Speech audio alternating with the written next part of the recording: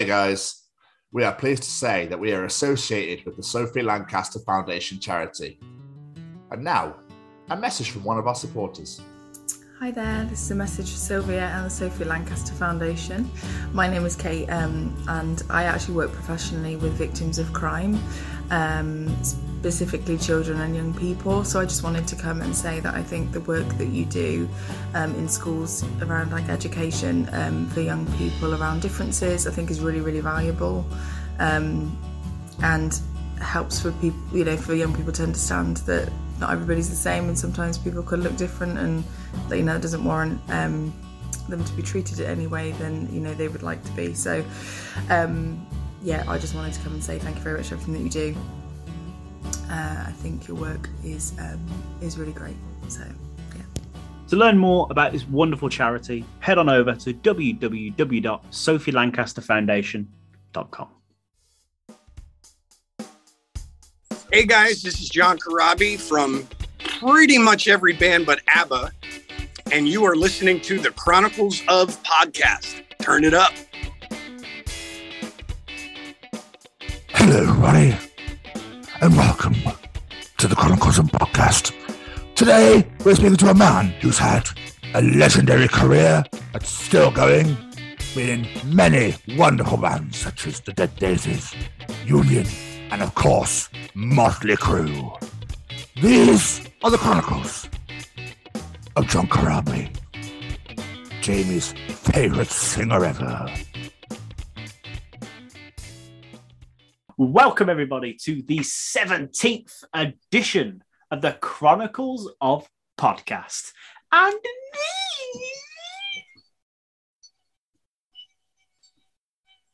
these are the Chronicles of John Corabi. It is I, the bearded Brummy, Jamie, and with me, as always, is this handsome fella. It's the Scotsman Tom. And what I love is that you went back to doing the these. Well, you mentioned it last week that I hadn't done it properly. You didn't let me finish before you jumped in there. Oh, okay, because okay. your microphone went completely silent for the entirety of it. Oh. It's probably because I got that high pitched my microphone couldn't pick it up. So all it picked up was the, and then you went silent, and it went is. Oh. So when I've edited out the silence, it's just going to sound like I said these. Oh man! Don't edit it out. You've got to leave that in. That's got to stay in. That is absolutely amazing. You can't take that out. I might just insert a bleep noise to fill in the gap. That, or you might hear like. To be fair, I'm going to have to keep it in there to give the listener some fucking context. Exactly. Otherwise, there's rabbiting on for about 5 minutes about high-pitched noises and silent microphones. Be like, what the fuck are these boys on about? Listen, I listen to this every show every week. Not a clue. Not a Scooby. Not got a sausage of what they're on about. Never. Yeah. Winston, do you? What about you, Rufus? What about you, Rupert? Do you have any idea what these chaps are talking about? I can't imagine anyone posh listening to this fucking show. Fuck off! I bet that's our whole clientele. I bet that's how they unwind. Yeah, and I do love me some John Corabi. Yes, I love him. The singer of those Motley Crue over there. And for some reason, there's a lot of Dead Daisies around. I'm not sure why. There's some sort of union. I don't know what it's a union of, but I don't support unions. Yeah. It is. He does curse a lot, doesn't he? A lot of cursing, yes. Anyway, we're just being over stereotypically British, so we should probably crack on. Yes. How are you, sir? I am very well. I am so excited to get this interview out. I'm a very excited little boy. Yeah, I bet you are. I remember the Sunday evening when you were like, I'm going to touch John Corabi. Oh my God, I'm going to touch John Corabi. So I know this is very much a dream come true for you, and it's nice to finally have someone and some that you idolize on the show. So yes, it's a beautiful moment, and you're all here. I'm sure if you've watched the trailer, you all would have seen Jamie be like, "Oh, my favorite singer ever," and then John just completely shut you down. Oh, what's that? High praise for me. Go fuck yourself, Brummy. That's why. So good, so good. But no, seriously, guys, this interview was top shelf, as people used to say back in the day. Top notch, yes, Top love notch. that. So we're very excited to hear it as much as Jamie was excited to be a part of it. So it was really good fun. So yeah, man, I'm not surprised you're excited. Not surprised you're buzzing off your tits to get this bad boy out. Yeah. Other than that, I was going to sound a little bit tired, but I feel bad complaining about being tired around you. But, it's that body clock adjustment. I've just come off nights and now I'm going on to evenings. It's not a competition, man. It's not a competition, no matter how tired I am. It's not a competition because I'm going to win. We just done a wonderful interview. And obviously at the beginning of that, I was like, I'm exhausted, but it's because I don't stop. No. So, I keep burning the candle at both ends, as you'll hear later on in this episode. But I just like doing things, and then I like to complain that I don't get to do it, to do nothing. All right? So just deal with it, okay? It's so fucking true. That's the funniest thing. I don't get no time to myself. Why aren't you doing this, and this? Yeah, but still, I don't get time to do it. I just love it. I just love doing things, especially with the laugh. We have such a good laugh. And so much fun. There's been some great moments. There's one in the journal, actually, which I'm excited to share with you all. So, yeah. I look forward to hearing it in Le Journal. But how are you, anyway? Guess what, Jamie? You're wide awake. I'm pretty damn fucking tired. I'm not going to lie to you. But like I said, it's just for all the burning the candle at both ends. And then I just like to complain that I'm tired. Because the other excuse me. The other real bad habit I have is that I like to come home and go, well, I've worked all day, and then I'll do whatever it is I'm doing, whether it be this, whether it be going out to the cinema or whatever. And I'll go, well, I've not really had an evening, so I want to stay up for a little bit and watch some John Oliver or, watch this, that, and the other. And then it'd be like 2 a.m, phenomenal. I need to go to sleep because I've got to be up for work in the morning. And I do it every day. This or the cinema, that is your evening, sir. I know, but you don't get 2 evenings. I like to chill. I like to come and wind down, as people call it. That's my excuse for everything. Wind down. So I'm just winding down. It's my other half's excuse for when we get in bed to watch something and she shuts her eyes. I'm just resting my eyes. I'm just relaxing. Like, do you want to leave me alone? I can't judge anyone about watching something through the back of their eyelids, really, can I? So it's fine. No, but you don't do that anymore, or do it much anymore. Not as much now. Which is good. So it's obviously... oh, yes! I've just remembered. Before we crack on, let me just hit that button. Bear with me. It's Jamie's weigh-in. This week, Jamie has lost £3. That's amazing. £10 lost in 3 weeks. Dude, that's incredible. How are you doing that? You're not even gymming, are you? Nope. Calorie counting. Just calorie counting and keeping my steps up. To be fair, though, I don't think I'll do as well this week because I've not been cycling because it's been so fucking cold. I know by the time I got to work, because a lot of my cycle to work is downhill and I've been working nights. So I'm leaving at like 9 o'clock at night. I'll get to work and I'll just be Frosty the fucking snowman. Wrap up. But then I'll boil to death and and it'll be like my upper half is sweating and my legs are cold. And no, I'll just get the train. It's fine. Oh, a little bit of weather. A little bit of weather's putting me off. Yes, it is. Fuck off. I'm on my feet all night at work. Leave me alone. But no, I'm quite happy with that £3. Yeah, it's excellent news. Well done. Sorry, I meant to do it right at the beginning. And then I got so sidetracked by the these thing that I just completely forgot all about it. So I do apologise. You know me, attention span of a dove. The doves notoriously have lack of attention span. Well, they always like to get released out of things, don't they? So, yes, that's what they're known for, yes. It's so weird. Why is it always doves? Why is it not sparrows? I want to release a box of kingfishers, please. We need to buy a pond. That's fine. Get married by a pond. That's absolutely fine. Yeah, it's Britain. It'd just be fucking pigeons, let's be honest. I'll release a box of heron. One heron. All we could fit. You only fit one in a box anyway. So weird. Why is it a box? It can't fucking breathe. Basket. I'm always intrigued how they get multiple into the box. So surely you open it and they're going to fly out as you're trying to get others in. Yeah. Look. And everyone goes, ah! Ah! I want to watch someone wrangling doves into it. I would like to release a trough of budgies. That's it. Yeah, I want to see some release budgies now. Yeah. I'm going to find the most randomest thing that I can put the most randomest bird into. And then it's like, I'm going to release this falcon. Oh, shit, it's attacking me. I'm dying. Anyway, I don't know where I'm going with this, to be quite honest with you. It's just so weird how it's always a box of doves. It's a beautiful, beautiful bird. It's associated with it.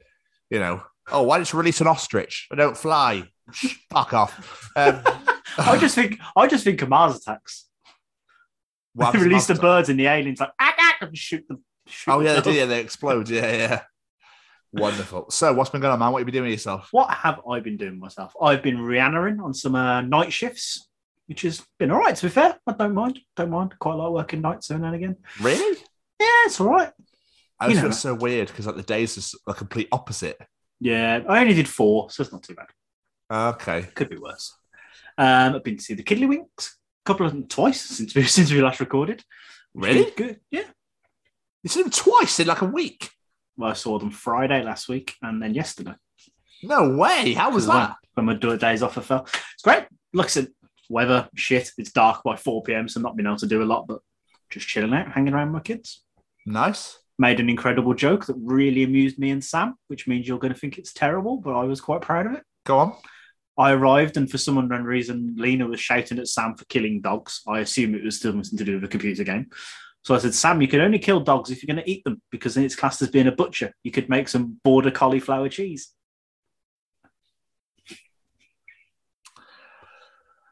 Come on. Oh, that slot's clapping That's again. what I said, that sarcastic slot back. Dickhead. What are you doing here? Get out of here. If he leaves now, he might be out of the room by the end of the episode. Fair play, dude. Fair. Okay, it's, yeah. Nice work. Did they like it? I bet they loved it, didn't they? Sam thought it was hilarious because mine and Sam's humour is exactly the same. Nice. But yeah. Other than that. What else have I been doing? Done a little bit of Christmas shopping because, got to start that now. I agree. I fucking hate it so much. I went to town with Claire to do some Christmas shopping and I left without buying a single thing because I hate Christmas shopping. So for the whole purpose of you going to town to do Christmas shopping, you didn't actually finish off that activity whatsoever? I walked around Primark, went, fuck you haven't got what I want, and I left. Okay. I'll order it online. That's what I've done. Oh, you're one of them people. I'm not coming back to your store. I'll just order it online. All right. I just hate Christmas shopping with a passion.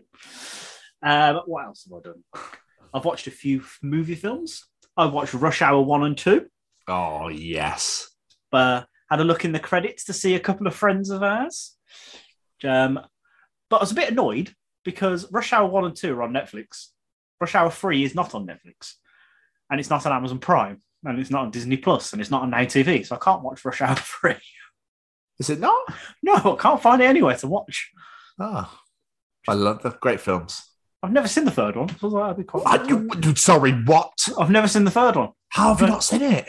I've only seen the first 2. And even then, they were years ago. So. Well, I was about to make a joke referencing it, so it's good job I didn't. Good job I didn't. Not that I can fucking watch it.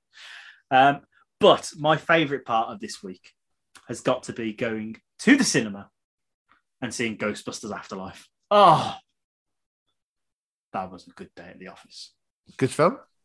Incredible. Everything I wanted. And it officially makes it the 3rd film in the world that I have cried at. Sorry, what? Hang on, what? There's been 3 films in my life that have made me cry. That was the 3rd one. Why did it make you cry? I mean, don't spoil it. I won't spoil it, but yeah, there's something that happens. You'll know when it happens. Okay. But I haven't seen the originals, so I don't know. Have you not? No. Well, you need to watch the first one before you watch the second one, before you watch the sequel. Well, I'm going to see it tomorrow. I'm not going to have a clue what's going on then. Yeah, you'll get it. But no, it's just a beautiful moment. Made me cry like a fucking baby. So yeah, 3rd film in the world. There we go. Avengers Endgame was the other one. And I was only a kid, but Mighty Joe Young. I've not seen that. Does the gorilla die in that? Giant egg falls off a Ferris wheel, lands on him, doesn't kill him, but when my 9-year-old brain is like, the monkey's dead.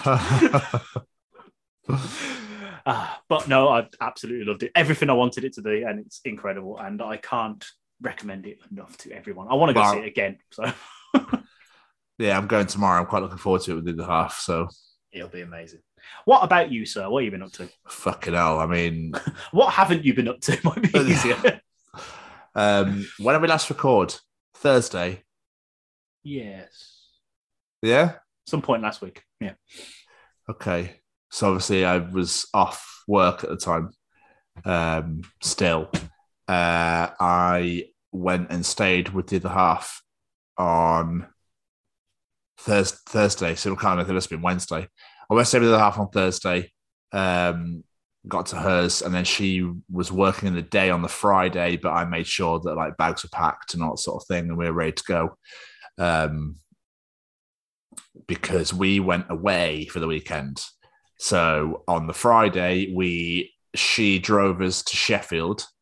We were meant to stay with my dad, but he caught COVID, so he's recovered now, which is good. That's good. We went to stay with my father, but so he got us a hotel instead. So we stayed at a hotel, and we were getting a megabus to Edinburgh, because we went to Edinburgh for the week. It was for the day, really. So we got a megabus at 1:50 in the morning from Sheffield Meadowhall. Luckily, the hotel was literally right around the corner from that's all right. the bus station, which was amazing. And me being classic me, we left the hotel at 25 to 2, so it was 15 minutes, plenty of time. We got to the bus station. I went, cool, I forgot my mask. So I had to then run all the way back. Fuck's sake. I left. I wanted to come with me. She's like, I'll only slow you down. I was like, but I'm going to have to leave you at 1:45 in the morning in pitch black in a city you've never been to.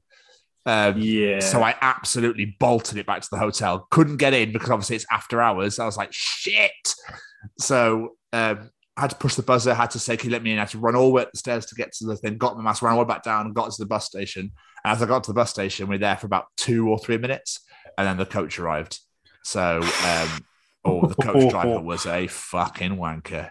Why? Proper stressy Geordie guy. Oh, right. It was just like, for fuck's sake, would you not get on the fucking bus? Did you actually say that? No. I was going to say. It was literally because there was a kid before us, and I was like, he was like, after you. He was like, oh, no, you were here first. The driver was like rolling his eyes going, fucking hell, like, fuck's sake. Yeah, I know. But it was rammed. Like, really? Rammed, yeah. So it was like a tenner. Oh, I suppose, yeah. What's even more annoying is we'd reserved seats, and someone was sat in them. We're like, nah. Luckily, she moved, no problem. But yeah, we got reserved seats. But then the guy in front of me reclined his chair. I'm a 6'3" motherfucker. Yeah. And I don't fit into these sorts of spaces anyway. And then I had some randomer literally with his chair led on my lap. So it was not a pleasant journey. No wonder you didn't sleep on the way there. Never didn't sleep. I slept an hour, I think. The other half was gone. She was out of it. So she's only 4'11", so imagine like she can literally fit into any space and she's sorted. She could have slept in the overhead compartment. No. We went to Edinburgh for the day on Saturday. We got there at 7 a.m. Saturday, and it was just amazing. Went to the rugby, went to watch Scotland, Japan. Incredible experience. Very emotional when my national anthem is playing loudly, bagpipes are going, and the whole of Murrayfield was singing along. It was just, what a moment. And then the second verse, the bagpipes stop, and it's just the crowd singing. Oh, chills. Absolute chills. I posted on my social media. I was like, you did. This was just absolutely unbelievable. But bless him, and the half was trying to film it, and literally there's a guy that kept like following her to the back of his head in most of the video. She couldn't get any higher than that. While I was just singing my absolute heart out.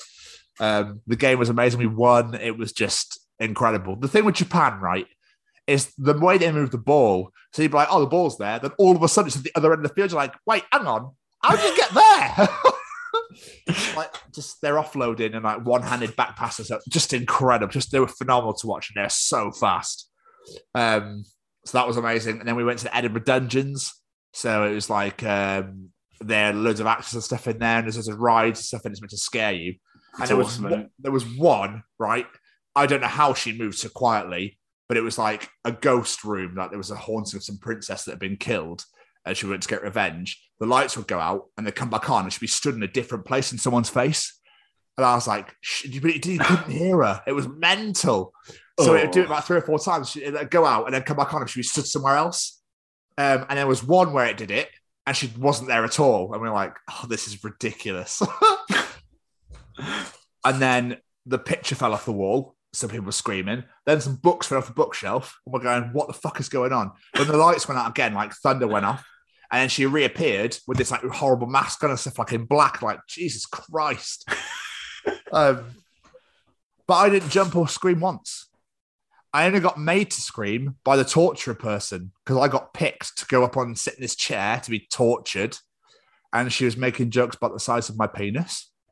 Okay. And she was making jokes about how she was going to ram this thing up my nostrils, ears, and arsehole. Okay. And then she made me scream 3 times, like loud. Not have to pay for that sort of treatment. But that was amazing. That was amazing fun. And Blessed in the Half was shitting her pants. Pretty much the entire time. Like that, dude, we went down far as well. But my favourite bit was with the doctor. That was my favourite bit. He was hilarious. Just pulling loads of organs out and like blood and water would go everywhere and stuff. It was brilliant. That's awesome. I went to Edinburgh Dungeons years ago. I barely remember it. So much fun. It was just nice to be home, breathe that Scottish air in, kiss the ground, like just stunning, like I said last week. So that was good fun. The rugby was amazing. And then we walked around a bit. We had some food at Pizza Hut. I just went for a bit of a walk, but we did 25,768 steps that day with a coach journey going there and a coach journey coming back on the same day. We traveled 930 miles in 3 days. Christ. Safe to say, Jamie, we were quite tired. I'm really not surprised. I remember you were messaging me on the way back, and I was like, just go to sleep, boy. Couldn't do it. Even the way back, it was more comfortable on the way back. And still, it was like, I can't sleep. But the half, she slept amazing. She slept the entire way back. I was so jealous. Looking at her going, I'm going to wake you up in the morning. You know what was even more annoying is I forgot headphones. Oh, which made it mistake. Yeah, I know. Bad times all around. But it was amazing. The weekend away was just incredible. Very excited for our time away in January. So yeah, very much looking forward to that. I've obviously been back Rhiannoning. I've been back in for 3 days running now. And last night I went and saw The Offspring. Oh, so jealous. And it was so good. They were amazing. But what's crazy is Noodles looks old now, but he's still slaying it, like absolutely slaying it. Dexter's just obviously just putting a bit of weight, but he looks fantastic and his voice is still amazing. It's just crazy because they've been knocking around for like 30 odd years now. Yeah. But they were just like, they opened up with Come Out Swinging.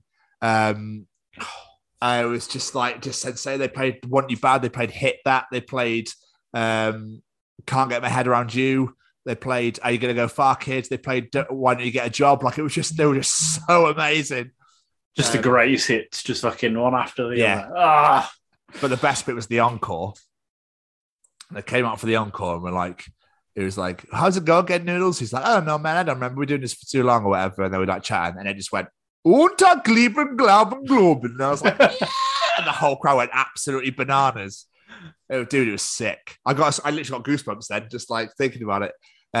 So much fun. Other half loved it. The Hives were really good, just very pretentious, and he didn't shut the fuck up. I was going to ask who was supporting. The Hives, yeah. But it was good. It was a really, really good night. We loved it. We absolutely loved every single second of it. I've also got the other half into 24, and it's the most amazing. Like, she's obsessed, and I'm like, oh, really? Yes, my lovely. Come on. Come to the dark side. She loves it. So yeah, it's good. And I was like I said, we're going to see Ghostbusters tomorrow night, and I've got my work party on Saturday. Yeah, my work party's on Saturday, but I'm working late, so I can't go. What? Yeah. That's I say- bullshit. I say work party. It's basically a bunch of them gone. We're not doing anything this year. No one's arranged anything. Let's go to the pub and get wrecked. Oh, okay. But I'm working anyway. All so- ours is paid for. Everything's paid for, drink and food. Oh, nice. So, and then they're making me work Sunday. Oh. I just realised I missed something off what I did last week. My dad came round. Oh, did he? Yeah, I haven't seen him for ages. My dad Yes, came round. John. And we watched a film. We watched Red Notice, the new movie with Ryan Oh, Reynolds and yes. Dwayne. Fucking incredible. Such a good movie. Everyone has to go watch it. It's amazing. I missed that off last week. Yeah, I watched that as well. It's Did you watch good. that? Incredible. Yeah, really good. We ordered a Chinese. That went badly, but there we go. Why? Took about 2 hours to get here, and then it No. was practically cold by the time it did get here. It was No. like- yeah, the wife was not happy. She's straight on Just Eat, you bastards. Oh, dude. Leaving a seething review, getting a refund, you name it. The cameo at the end is the best bit. Yes. Or one of the best bits. Yeah. Incredible film. Another one I want to watch again. But yeah. Anyway. Lovely. Shall So, we hear a word? from one of our sponsors? Yeah, go on. All right. Hey, Jamie, do you like being cozy? I do. And do you like staying cozy? I like that even more. Then just heading over to www.staycozyclothing.com. Where you can find hoodies, tees, sweaters, and much, much more. With a new fall line out now. And just enter The Chronicles as one word at checkout to receive 10% off your order. And make sure you follow them on the Instagram at Stay Cozy Clothing to keep up to date with all the new designs. Remember, guys, that's The Chronicles as one word at checkout to receive 10% off your order. And now back to this week's episode. Hi, I'm Jeremy Saffer, rock photographer. Check out the Chronicles of Podcasts with Jamie and Tom, or else something bad will happen sometime, somewhere, and it'll be your fault. Oh, Jamie. It's time for Callum's Treachings. Yes! Welcome to Callum's Treachings. That's right. The boy is back again with his infinite wisdom and knowledge. Knowledge? As the French might say, knowledge. Oh, you and your French words again. Jamie, what is Callum treating us this week? Muffins are to cupcakes what smoothies are to milkshakes.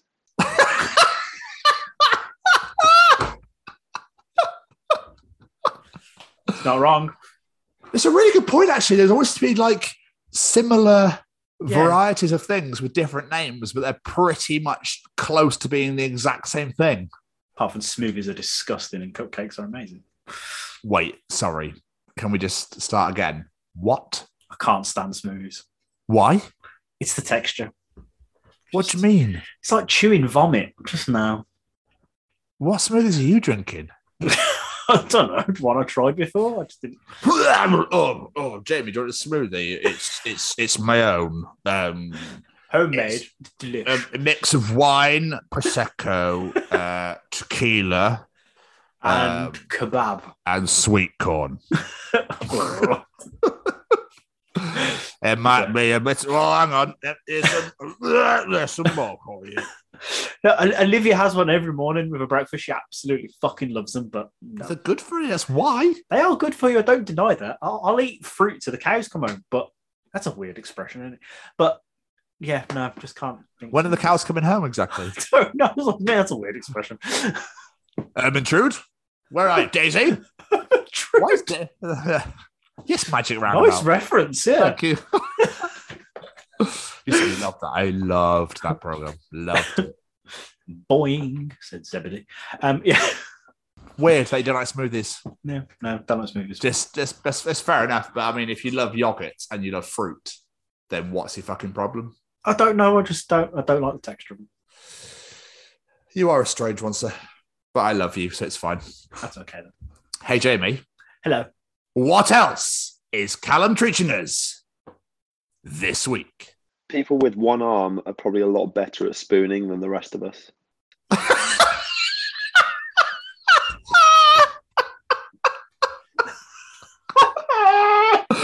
Yes, because your other arm just gets it's so frustrating. It is. It's the worst feeling in the fucking world. I hate it. It's like yours. The other arsehole's like, cuddle me, and I'm like, my fucking arm's gone dead.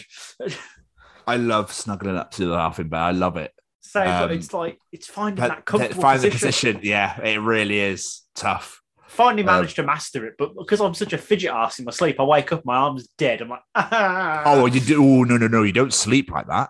Oh, we all fall asleep like it. So. Do you? I don't get a choice in the matter, to be honest, mate. What I love though is my other half is exactly the same as me. We have to sleep back to back. I'm like, yes. Oh, no. She's like, don't touch me in my sleep. It's like, no, absolutely. I'm totally with you. That's absolutely fine. I feel safest facing away from you for some weird ass reason. So we'll always have like a nice little snuggle beforehand. And it's like, cool, right, well, bedtime, night, love you, straight over. No, I have to spoon her to sleep. She's a big baby and has to be spooned to sleep. She's a what, sorry? Big baby. And if she wakes up and I've moved, then she will grab my arm and pull me back over. And she's now come to stare at me through the doorway. And finally, Jamie, what is Callum treating us this week? Maybe superheroes wear capes because it hides the zip on the back of their costumes. That must be it. That makes so much sense. That's phenomenal. Yeah. Why else would they have? It just makes them look cooler. But yeah, it's obviously the practical uses. Shit. But I don't want to see. There's only because there's a little compartment bit at the top where it hooks on, so it can't fall down. Imagine fighting crime and your enemy's just like zip. They lose all their power. Fuck. It's true that the only superhero that makes sense to have a cape is Batman. None of the others make any sense. Well, with Superman, surely. Yeah, but you can fly with or without the cape. What's the point in it? I said this amazing idea of like, Alfred, zip me about. I can't reach it. Alfred, just do me up. Joker's taking over Gotham. Hurry up, will you, man? It's like zipping. He goes, I'm sorry, sir. I can't. Put too much weight on shit. Maybe you should try dieting, Master Bruce. But yeah, that's clearly what they do. But I'm trying to think of everyone that has capes now, and I can only think of a few.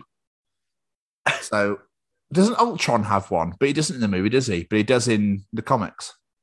Vision has one. Vision has one. Yeah, I swear Ultron's got one as well. He doesn't in the movie. I'm not sure about the comics. A big red one. Possibly. I'm blanking. Music? Comic nuts. If anyone could tell me if Ultron has a cape, that'd be great. Thank you very much. Thor has a cape. Oh, yes, he does. Bottom of no, you wear of her drapes. Thor blatantly has a zip. He's got to have a zip. Loki's got a cloak, hasn't he? I think he does sometimes. He likes to change his outfit quite a lot, don't he, old Loki? Callum, you've got such a great treat. It's such a good I love point. that. That's an amazing one. And that was Callum's treatings. Oh, Jamie. I do love that man. And I do love you in that book. Oh. I do love Cal. He's such a legend. I'm very blessed and honoured to know the man. So, good old 6-year friendship. So, it's what we like to see. And now I've got to follow it. Jamie! Yes. It's time for Tom's Journal. Yeah, it is. And welcome to another edition of Tom's Journal. Right. Welcome to another edition of my book. Of your book. Hey, Jamie. Hello. It's a nice, juicy one this week. So, are you ready? Oh, yeah. We like a big bit of juice. Do love a nice, thick, juicy one. Do you remember Cadbury Snaps? Cadbury Snaps. Little biscuits. The chocolate Pringle. Oh, no, I'm thinking of something else. What am I thinking of?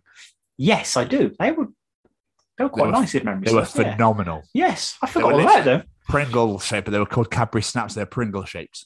Yes, I remember them. And you could do orange ones, mint ones, or normal. Yes, yes, I remember them. And they there were amazing. little biscuity bits in them, so they were crunchy. Yes, they had. They had bits in. Yeah, can't believe they got rid of them. Like bastards. I was thinking of snacks. That's what I was thinking of. Should break. You know, like they brought Cadbury's Dream back, Dream Bar. Oh, yum. Oh, yes. Tres Delicioso, might I add. White chocolate. They need to bring snaps back, I think. They do. There's a lot they need to bring back. Do you remember Astros? They're amazing. Yeah, we talked about this before. Yeah, I loved Astros. I think we did, didn't we?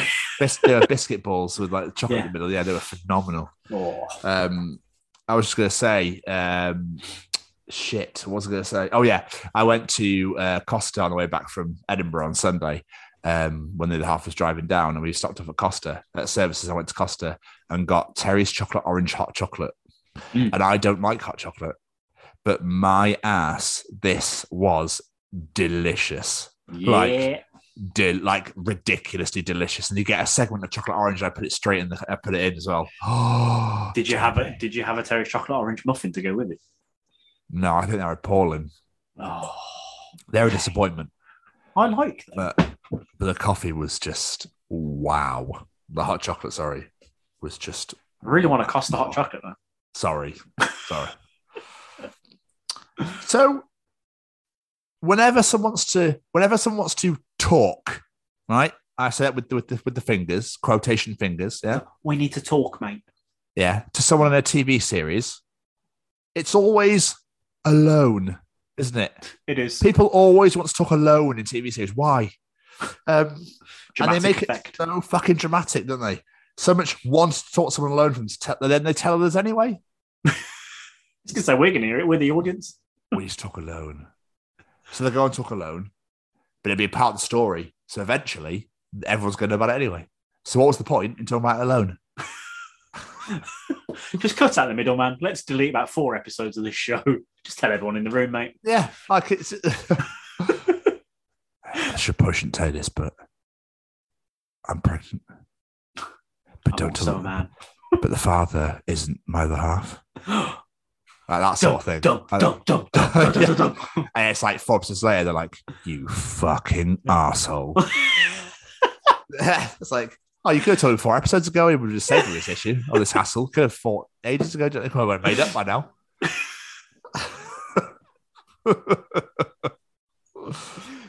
Oh, dude, this was hilarious. I got woken up, right, by a swearing Indian guy outside.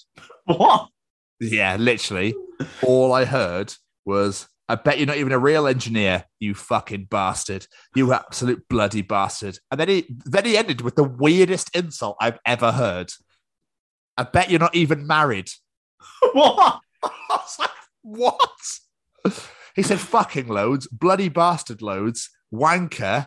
I bet you're not even I bet you're shit at your job. You're not even a real engineer. You absolutely, you get out of my house. And then the final insult was, "I bet you're not even married." Like, what? Okay. So weird. Hilarious, though. Hilarious. Woken up by that. It's fair. That wouldn't annoy me to be woken up by that. That'd be hilarious. I went back to the game last week as well. I completely forgot to mention all that as well. Ooh. And there was a guy, I hate this so much. He was doing pull down, like tricep there. I can't remember what the fucking called. You know, they get the ropes and you do tricep pull downs, whatever. Yeah. And he was proper checking himself out in the mirror. Oh. He was proper. He was absolutely hench anyway. And he was proper looking at his pec stuff, really like, yeah. Oh, definitely fuck myself. He probably fucks himself anyway. Probably. Yeah. But he kept doing it. I was like, just stop doing it. I don't understand why people do it. I don't get it. I don't understand everything. I understand that. Totally understand that. But not just to watch yourself the entire time. You know, I've always wondered why there's mirrors so much in gyms, but I suppose to check your form does make sense. Yeah, make sure you're not going to hurt yourself. Yeah. Absolutely. Yeah.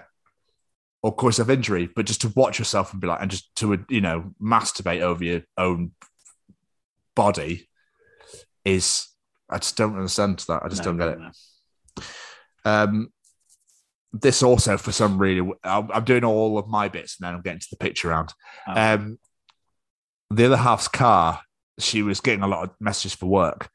And her car said Bethan as Bethan, and I found it the funniest fucking thing ever. Message from Bethan.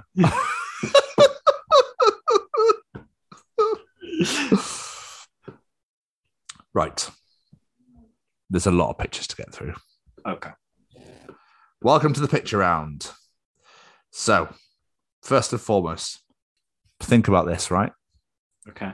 The Jetsons takes place in 2062, and George Jetson is 40 years old, which means that somewhere right now, George Jetson is being conceived. Holy fuck, yeah. Actually, Google tells me George Jetson's birthday is August 27th, which means his parents are going to get successfully nasty this year's Thanksgiving weekend. Mark your calendars. That's amazing. Which means we're only 40 years off flying cars. Apparently. Yeah. Amazing. And flying in little hovery things that little glasses you sit in there, you just hover off. Oh, I want a robot maid as well. Fuck yeah, we're so close to the Jetsons. So, Jamie, Yes. if you identify a UFO as a UFO, then it becomes an FO because it's not unidentified anymore. That sounds like a treat. Unless, That's a really good point. unless it has landed, in which case it's an O. Oh, look, it's an object. It's just an object. I like that. This tweet made me fucking cry. So it was so funny. Due to inflation, Jay-Z now has 112.69 problems.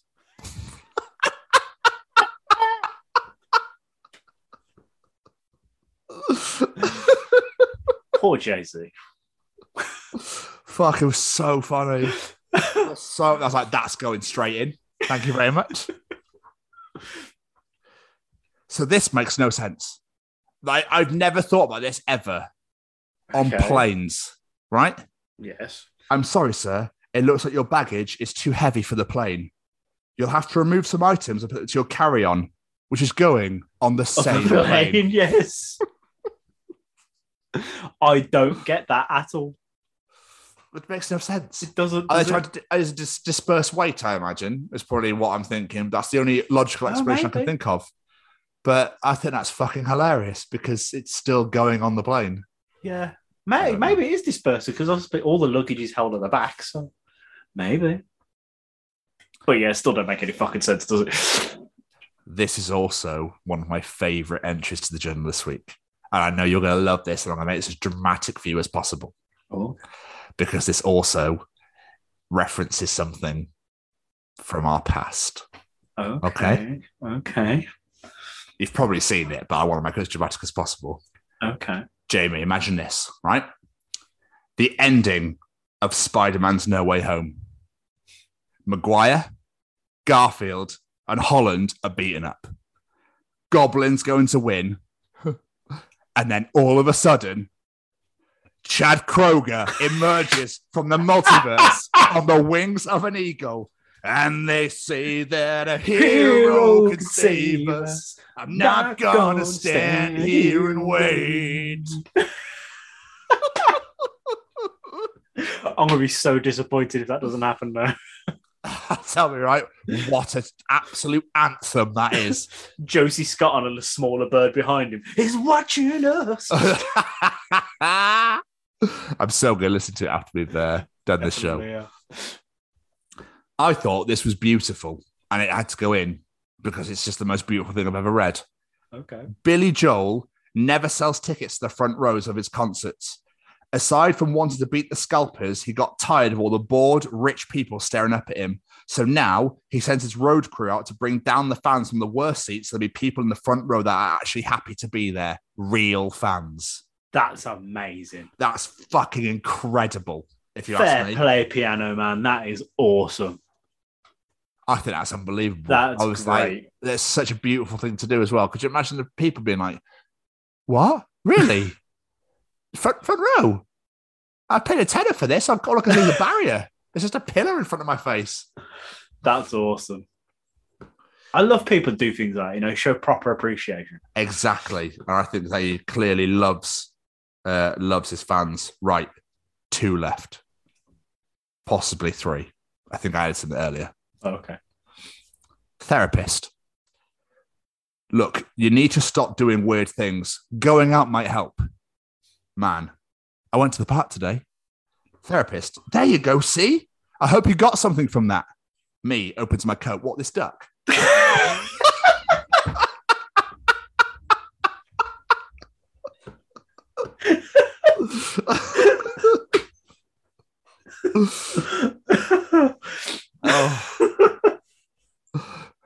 I think I'm glad to answer it. That's my sort of stupid humour. I like that. 2 to go, and you're going to love these 2 stupid. These are ridiculous as well. 2 left. Mate, it's absolutely bizarre that there are people who don't have gravy on a roast dinner freely roaming our streets. Oh, that's true. That is just wrong. I do actually know someone that doesn't have gravy on their roasts. How can you have dry food? No. Especially when it comes to Christmas, because you're turkey. Oh, yeah, exactly. Oh, no. Get your life sorted out. Dry Yorkshire pudding. No, I know, right? I've got a bit of gravy full of salt. Oh, yes. I don't do the salt, but gravy. Yes. And finally, Jamie, from The Lion King. Simba, my uncle killed my father and is trying to kill me now. Timon and Pumbaa. Oh, wow. Have you tried just not fucking worrying about it?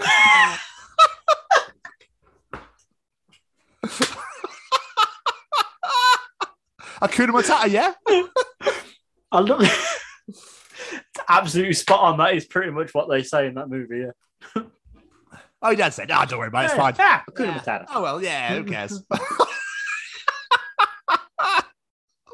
And that was another edition of Tom's Journal. Yeah, it was. So before we head into our interview and go grab Le Piece, I believe we better hear from one of our sponsors. Oh, I think we better have. Hi, I'm Frank Guglielmelli, and I'm the narrator for some wonderful audio dramas from Syscast, like Marty and Mars, Bounty Hunters, and a great part in Val Toby, with much more to come. You can find these programs on Spotify or wherever you listen to podcasts, or head over to our website, www.syscast.com. We are excited to announce that we are now affiliated with the Chronicles of Podcast with Tom and Jamie. Now, let's get to this week's interview. No, Thank you, Frank. We appreciate you. We do. You do have such sultry, dulcet tones, Frank. I do love your voice. Beautiful voice there. Very beautiful voice. Speaking of beautiful voices, that leads us nicely into this week's interview. But have you got the piece? I think I gave it to you last week. You did give it to me last week. Yes. Monsieur. Oh, it's French. Oh, French piece. piece. For a French piece. Piece of resistance, Jamie. Monsieur, le baguette, croissant. Sacré bleu. Yes, peace, absolutely. Welcome to the Chronicles of John Corabi. Yes! John Corabi is a singer, songwriter from Motley Crue, The Dead Daisies, Union, bands, unbelievable bands. So many bands. So many bands. He was also a wonderfully fucking hilarious human being. And John, I just want to apologize on Jamie's behalf for interrupting NFL football. All right. So I am never going to live this one down. You might be able to hear the Chiefs-Titans game in the background because he had it on. It was on he had like a massive TV in the garden, didn't he? Yeah. Incredible. On the side of his tour bus in his garden. Absolutely phenomenal. Fucking rock star. But the Corabi was just a genuinely wonderful, hilarious human being. Very humble, just and an absolute pleasure to talk to. Like he just, everything was just reeled off. Didn't matter what we asked. It was all there, all on a silver platter. I was so nervous going into this because not only is, as I say in this interview, he's my favorite singer of all time. His voice to me is just, it's so bluesy and, I love it.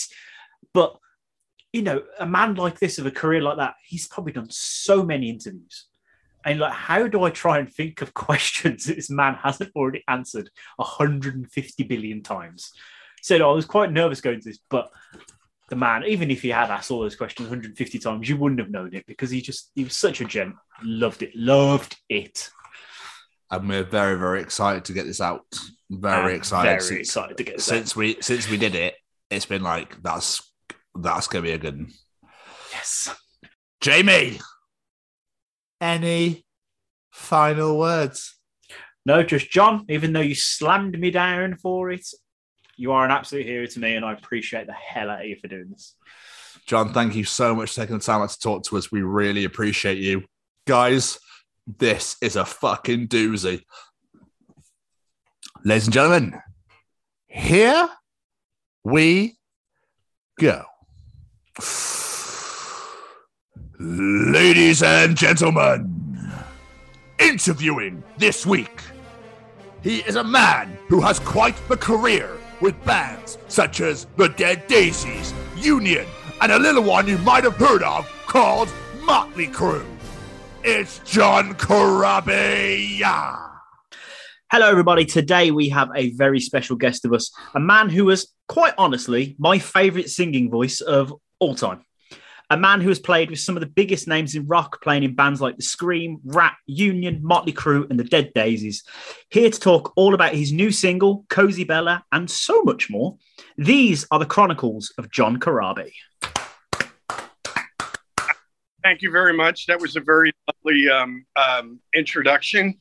Obviously, if I'm your favorite singer of all time, you don't have cable TV yet in Birmingham. So whatever. Just take the compliment, John. If I'm the highlight of your day, bro, you need to get out a little more often. Yeah, come on, Jamie. No, I'm kidding. Oh, charming. But John, let's start, with the hard hitting shit. How was pandemic season for you? Well, it was brutal from let's just be real, a financial point of view. Mm-hmm. Because I realized that majority of the money that I make, I've been making for the last 8 or 10 years has really been through touring. Not a lot of bands are selling records and that kind of thing anymore. So, but on the flip side, I was able to write a book, and I just started stockpiling some songs, and I took Pro Tools classes, learned how to use Pro Tools, and I basically started stockpiling music, and I'm just going to try and release a song maybe every 2 months or so with a video. And once I get maybe 4, 5, 6 songs, put a whole record out. You know what I mean? So it was a little scary, but on the flip side, it really made me rethink everything and just become a little more self-reliant, if you will. You know what I mean? It's like I had started recording with Marty Fredrickson, for those that don't know. And, we started recording, and then the pandemic hit. Well, then everybody had to quarantine and stay home. Yeah. And I was just like, man, my whole freaking life right now is on hold. And I didn't really care for it. So I did what I did. I did the best that I could. I'm still kind of a novice at Pro Tools. But like I said, we wrote a book, and I'm kind of just getting the hang of the recording thing, and I'm doing my thing, That's awesome.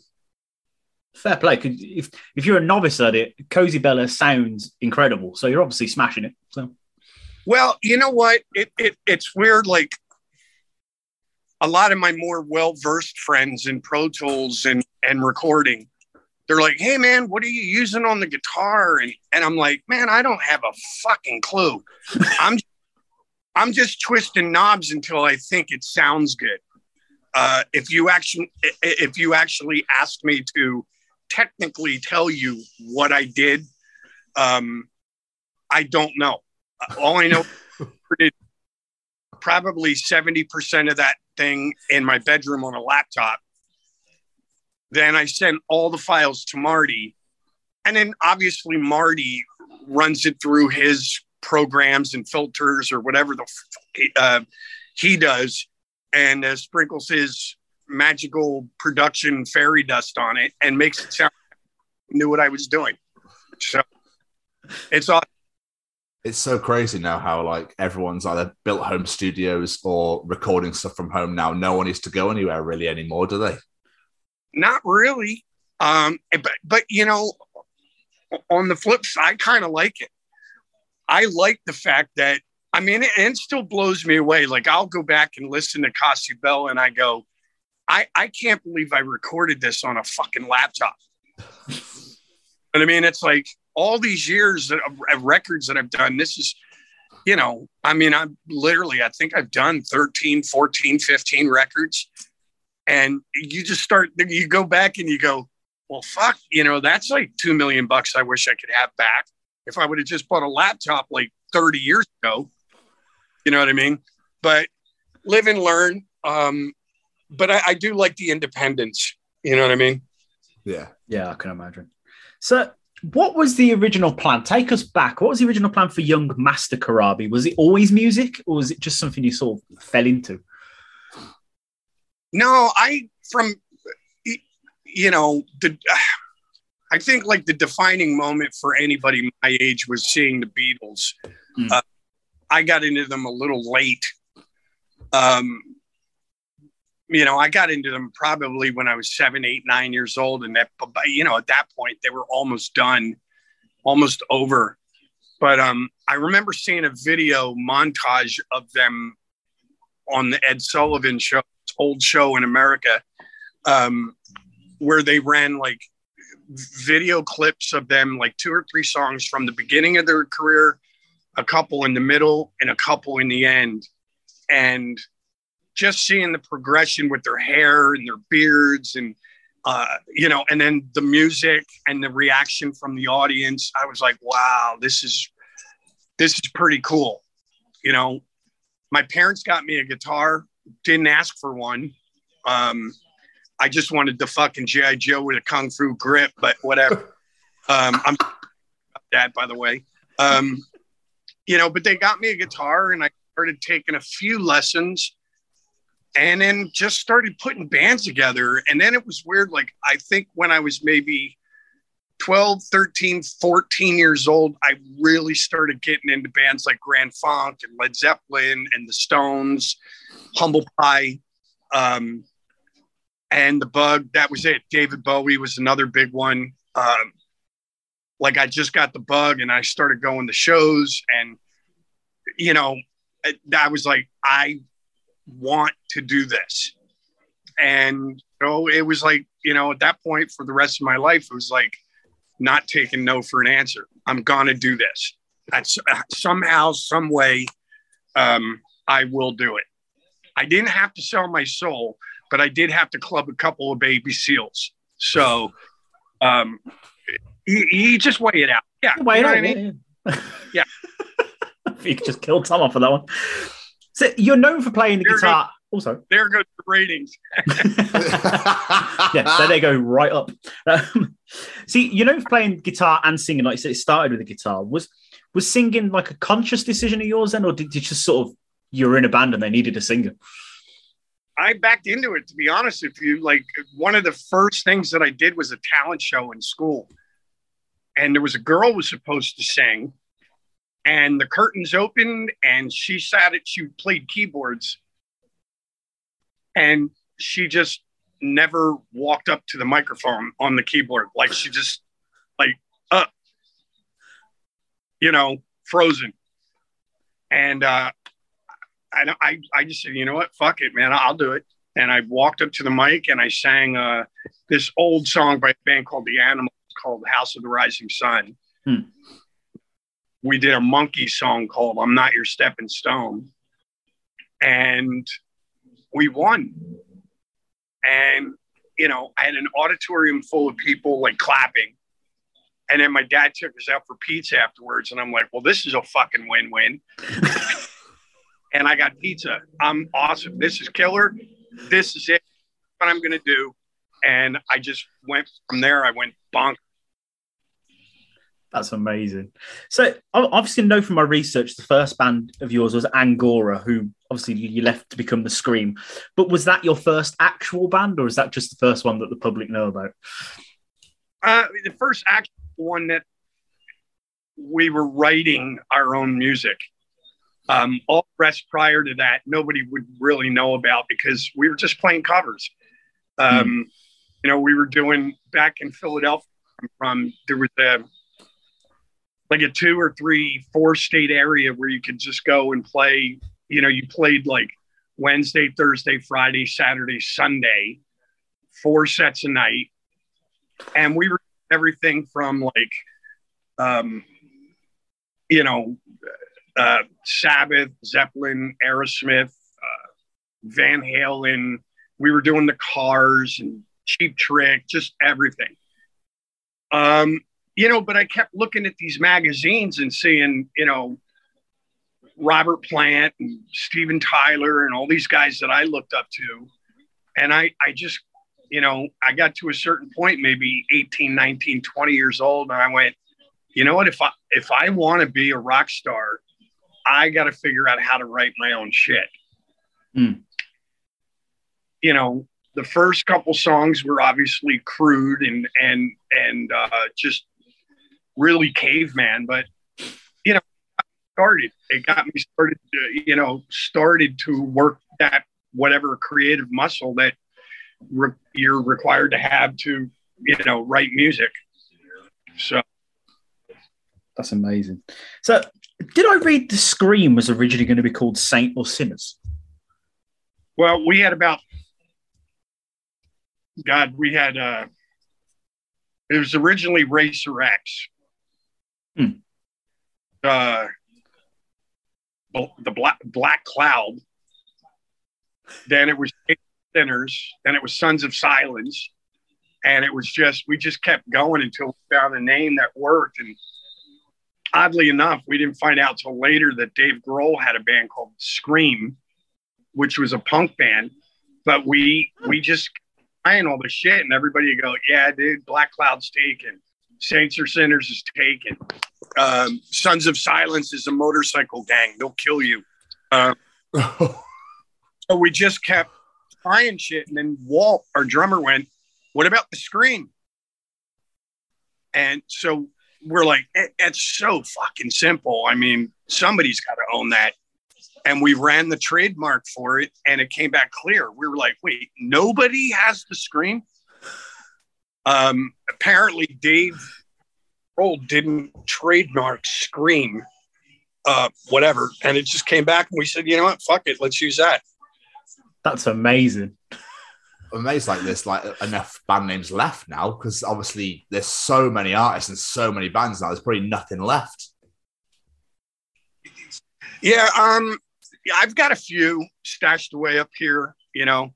I'm thinking I want to get a band of really like fat men and sailors outfits and call it John Corabi and the Chunky Seamen. Did you hear that? I'm sorry. Bravo. Whatever. I'm going to be disappointed if that doesn't happen then. And there you go. The actual four listeners had left after the PETA comment. Now we're going. Now you're off the charts. You actually owe them listeners. Okay. Sorry. So the Scream record, though, I listened to a couple of days ago for the first time in a long time. It's fantastic. It's such a good record. But as I said in my intro, your voice. Yeah, but coming from someone that doesn't have cable TV from Birmingham, that's not really. I'm just someone who much like seriously. Go out and you know what, buddy. Go out and get a cup of coffee today. Go to a cafe, sit there, watch some double deckers go roll by, and I'm just fucking with you. Yeah, I'm just going to throw away all my my compliments out of this now. Subject.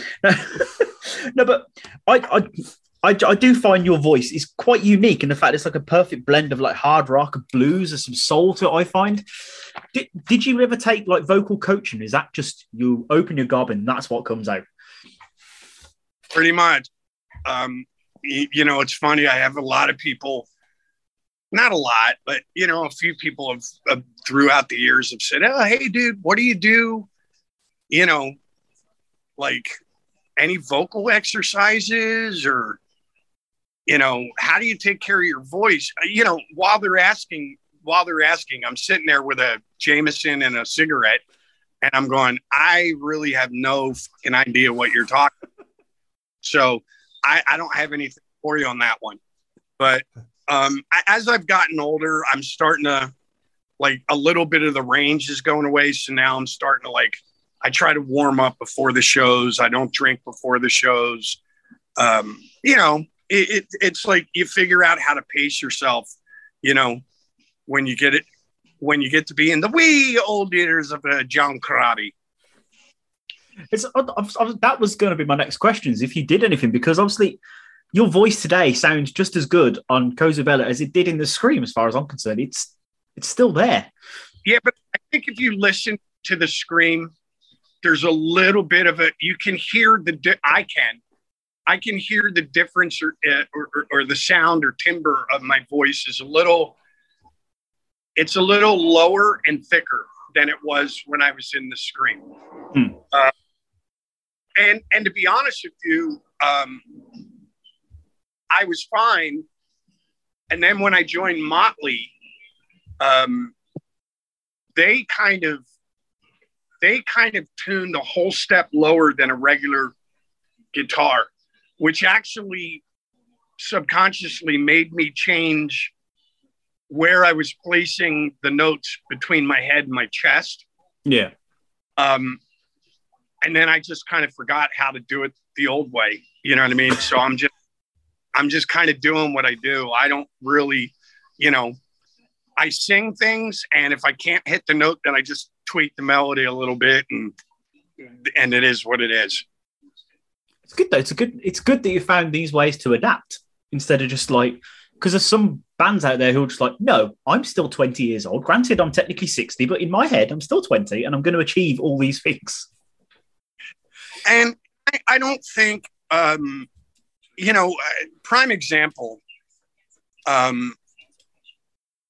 Let's use Robert Plant as an example. Robert had unbelievable success with Led Zeppelin. And then, once they called it a day and they split up, it's kind of common knowledge. He wasn't singing at the end of Zeppelin as he was in the beginning. So he kind of rethought everything and figured out a way to still have success, but change his vocal delivery a little bit. And, and I think it's brilliant. The success that he's had after Zeppelin has been unbelievable. And he's still reinventing himself with each record. You know what I mean? I was just listening to a couple of tracks that he just did with, on the new Alison Krauss. Him and Alison Krauss did a new record together, and it's really cool, but he's not singing, the way he sang Communication Breakdown or Black Dog. Yeah. It's a different approach. And that's all you can hope for. Listen, we all get older, and things happen, naturally. It was funny when I was, a few years back, I did go to a vocal coach to figure out what was going wrong with my voice. Like, I'm like, I can't sing some of the high notes that I used to sing in the Scream. And he really put it into perspective for me, because he said, okay, he goes, if you take fresh wood, and you build a deck in your backyard, and you put on like a lacquer to seal it, he goes, and you take care of it. Like, even if you put lacquer on it every couple of years and you sand it and you do all this stuff, he goes, eventually, due to the elements and the age of the wood, you'll eventually be able to go out there and just put a little bit of pressure on some of those boards, and they'll just crack. They just get old. And he said, the human body is an organic thing like wood. So as people get older, their vocal cords aren't as tight as they were when they were young, or they're not as loose or tight or whatever the scientific term is. But he goes, man, you just do what you do and figure it out as you go. And that's kind of what I'm doing, Don't you think that sometimes that bands, like say, for example, Ozzy Osbourne, they get to a point where it's like, maybe you need to either stop now because, they get so to the point where they cannot hardly walk, that sort of thing, or they just don't sound like they used to. They want to be remembered for what they did, not what they're trying to do now. Does that make sense? Yeah, no. I get it. Listen, man, you know what? And a lot of it has to do with the fans. Obviously, if you can see here, it's funny. I just had the fans have this weird way of thinking that they're, and I don't mean this as a slag at all, but a lot of fans sit there and think that they have a right to say, like, here's what I'm trying to say. So a few months back, I had a fan write to me, and they took a picture of me in the Scream and a picture of me with, little gray in my beard and, all this stuff. And he basically said, hey, dude, what happened? Not really digging the beard, like, why are you growing a beard? Like, I think you should go back to this, blah, blah, blah. And I was sitting there going, okay, first of all, the picture that you posted, the first one, is a picture that is 32 years old. It's 30 years old, 32 years old. People get older. And I'm just the type, what you see is what you get. And I just told my wife, who's a hairdresser, after I got that thing, I just said, you know what? I'm 62 now. I don't want to dye my hair like I used to dye my hair in Motley or The Scream or Union. That was 25 years ago, 20 years ago. I think that it should be okay for, a musician or a poet or an artist or, whatever. You should be able to grow old gracefully. Still be creative, still produce music, and not be judged on A, your age, B, the way you look now in comparison to the way you look then. So I think a lot of these artists that do kind of go, you know what, I'm just going to call it a day. They've had much more success. So I can imagine the amount of emails that they're getting, like the one that I had, is probably unbelievable. Yeah. And they just tired of hearing it. But I just said, you know what? I told my wife, I go, fuck it. I'm not dyeing my hair anymore. We can trim it. We can cut it. We can do whatever. But that's it. This is what I am. I'm a 62-year-old man that's still being somewhat creative. And world, I'm sorry, but deal with it. You know what I mean? Absolutely. I saw someone comment on one of your pictures, our picture of status the other day. And they were like, John, why are you bleaching your hair? Aren't you too old to do something like that? And you just commented and went, no, I'm 62 years old. I've gone grey. I was like, what are you on about, mate? To be honest with you, in lieu of what the guy said, I still have some remaining remnants of like the last time I dyed my hair 8 months ago, 9 months. So, and with anything, like when you dye your hair, like when you first do it, it's dark. And then the more you wash it and, whatever, it starts to lighten up and then you have to do it again. Yeah. Man, I'm just growing it out. So what they're seeing as blonde is really like brown hair dye that's almost a year old or longer. You know what I mean? I'm just like, fuck it, whatever. But that's the funny thing, man. I'm like, I don't understand the obsession with,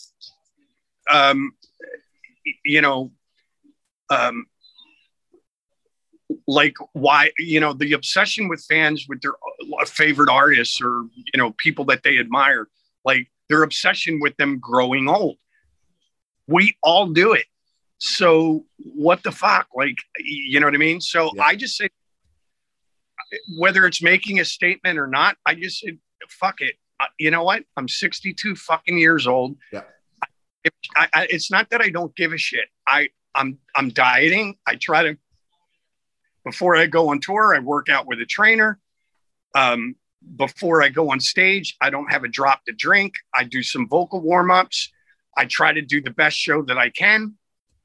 And then I do some vocal warm downs. And then I'll sit at the bar and I'll have a Jameson with the fans.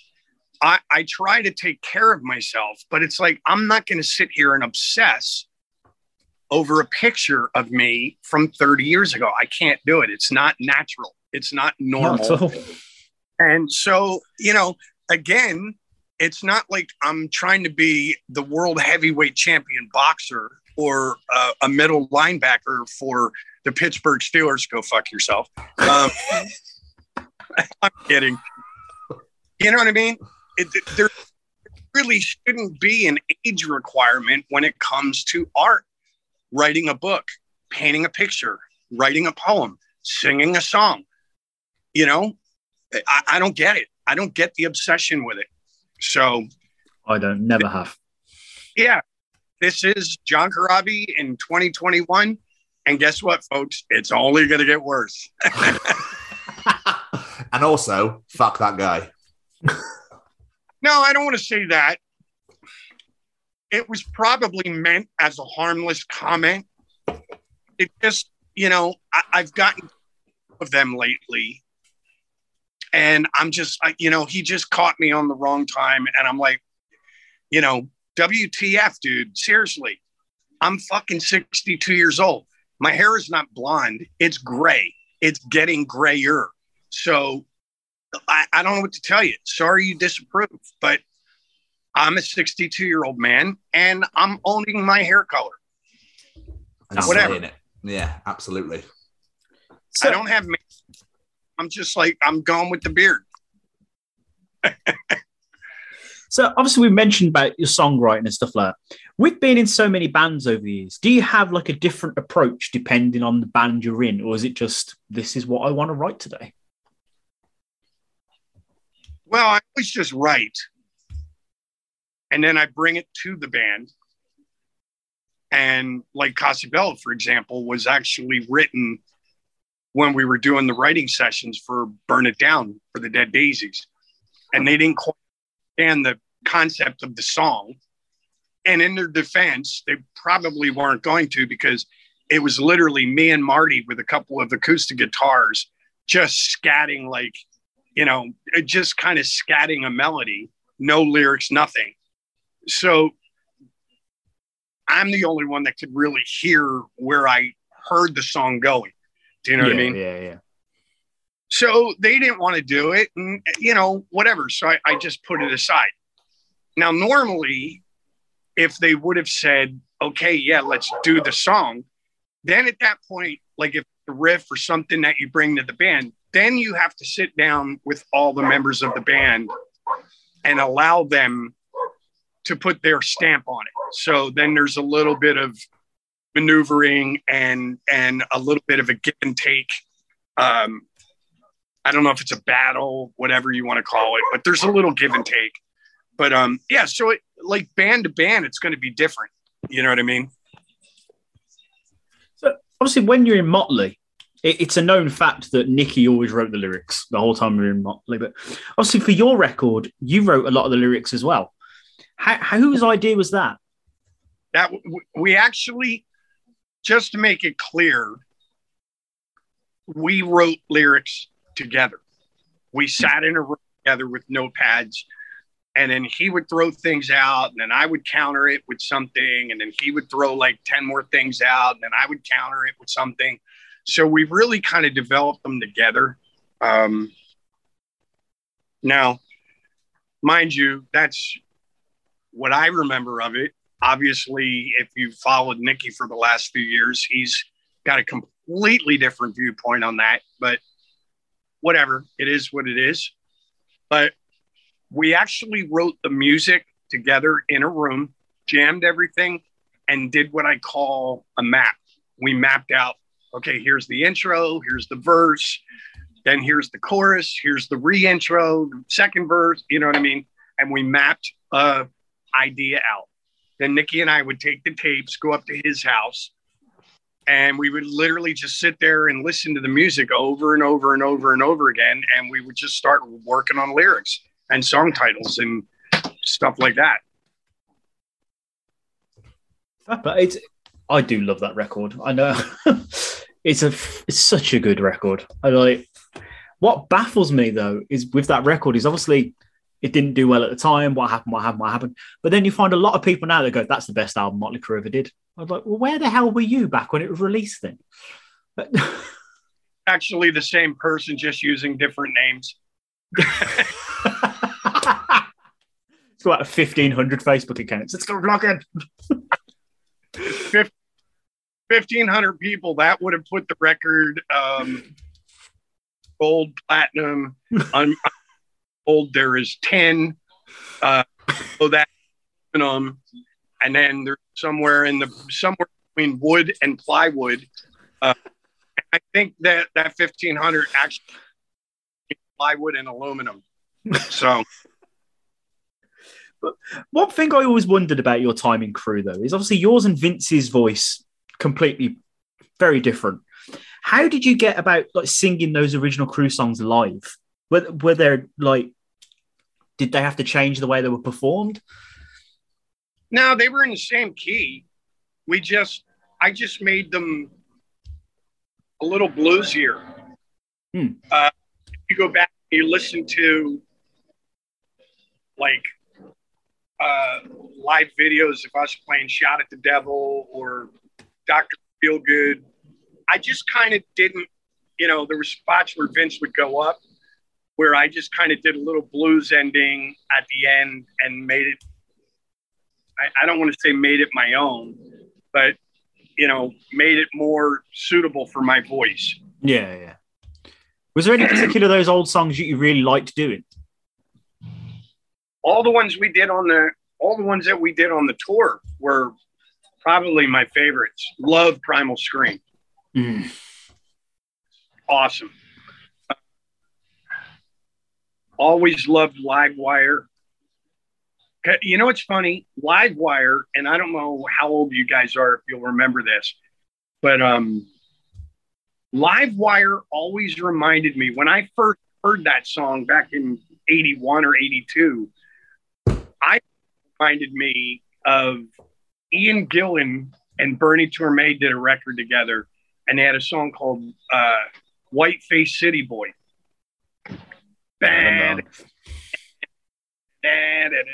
You know what I mean?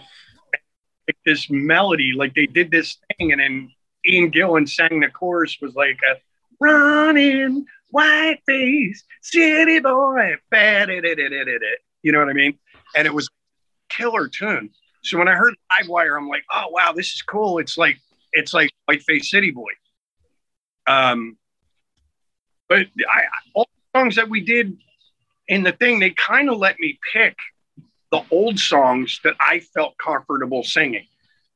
So all the ones I did were the ones that I liked. I like to say that. Well, I like that song. I like that song. I like that song. Let's go. Well, we did have a disagreement because I did refuse to do Girls, Girls, Girls. I'm like, no, I know it was a big hit for you guys, but I've never really dug the concept or, hey, Tommy, look at her. No, that's not me. So yeah, I couldn't imagine you doing that, to be fair. Yeah, we got into a little bit of a schism about it, but no.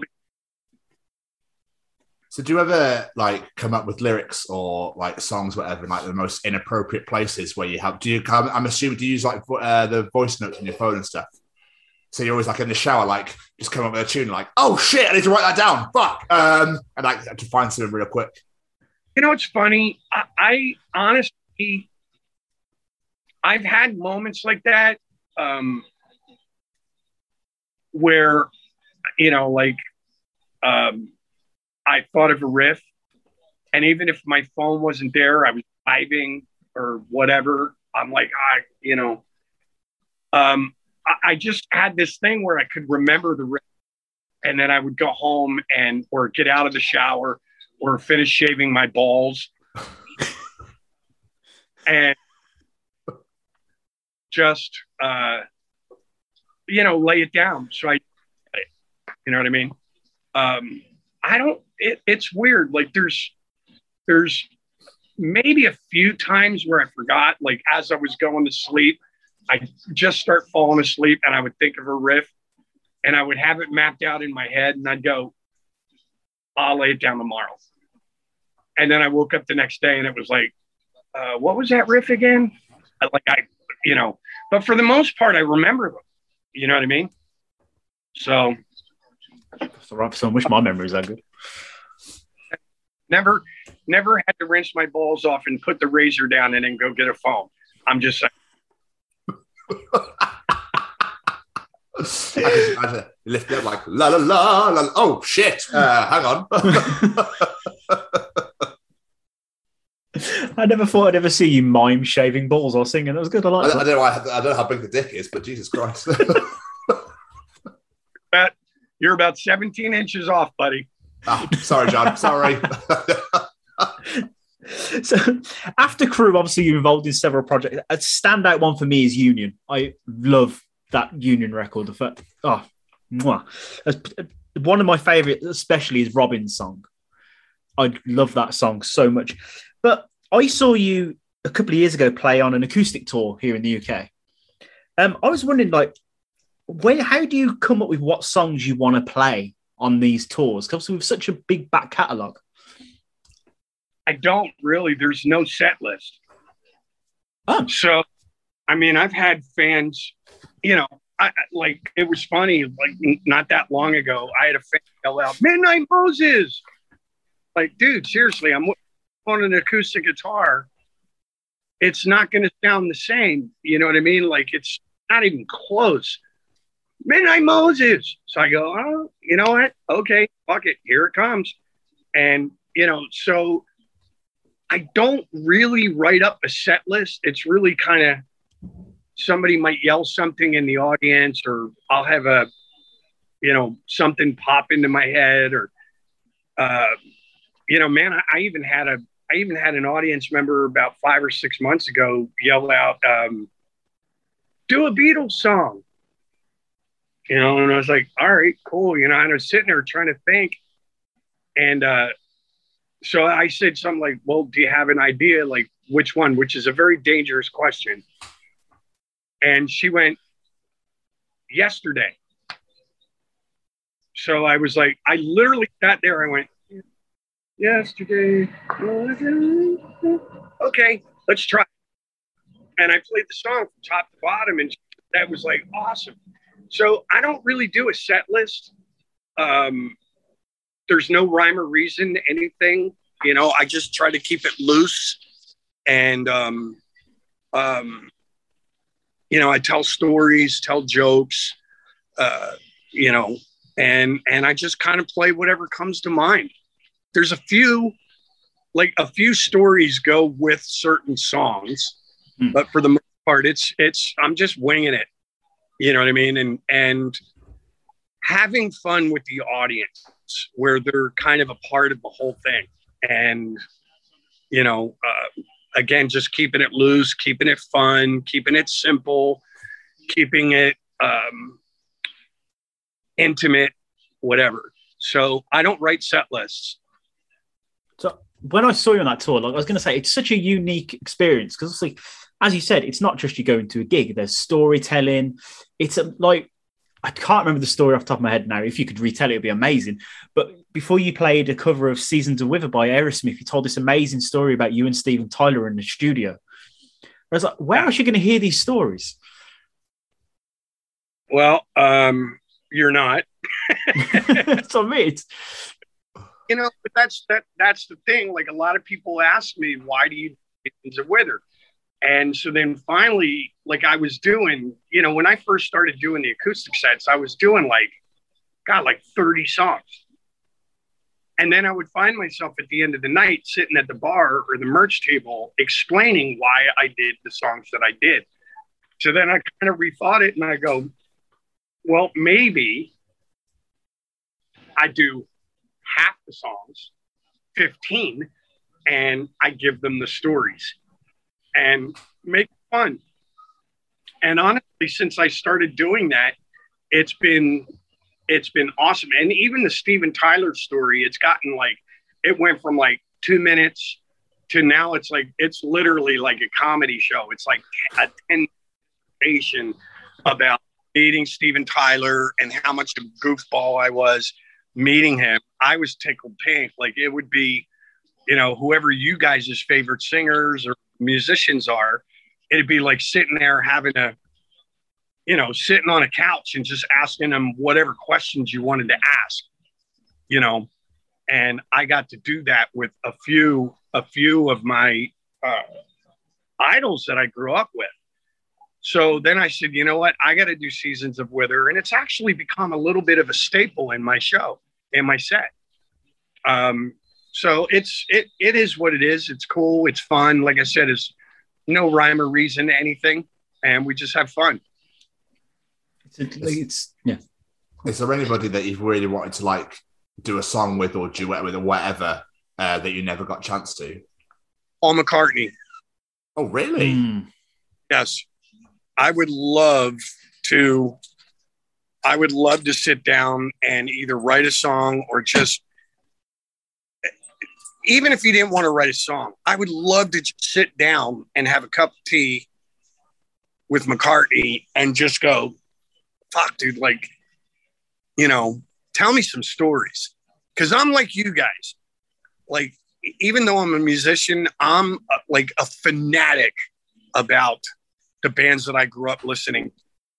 My wife laughs at me all the time because like a Grand Funk song will come on and then I'll spew out like, you know, 150 facts about Grand Funk because she had no idea who Grand Funk was. You know, I've got like, I think, you know, all these books and like all the Beatles records. And I was such a huge fan of the Beatles, but really like, I think of all of them, McCartney's just been like, I mean, he's, as far as songwriters go, he's like the creme de la creme. Do you know what I mean? But he's still going. Dude's 71 years old and he's still going. So I would love to just sit down and have a cup of tea and just pick his brain. Maybe write a song with him. I think it would be awesome. And to be honest with you, Cassie Bella, that's exactly who I was thinking of when I wrote Cassie Bella. Because to me, sorry, there's a plane going overhead.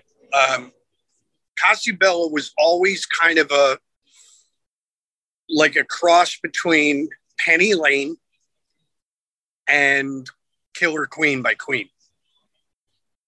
I can see that. Yeah. McCartney would be the one that I would love to sit down and talk to. That's amazing. It's like you can read my mind slightly, John, because my next question is about Cassie Bella, and it says it has a Beatles-esque vibe to it. Was that intentional? So there you go. You've read my mind and answered my question for me. Yes and no. I mean, I didn't sit down. Hey, today I'm going to write a song about. It just kind of happened.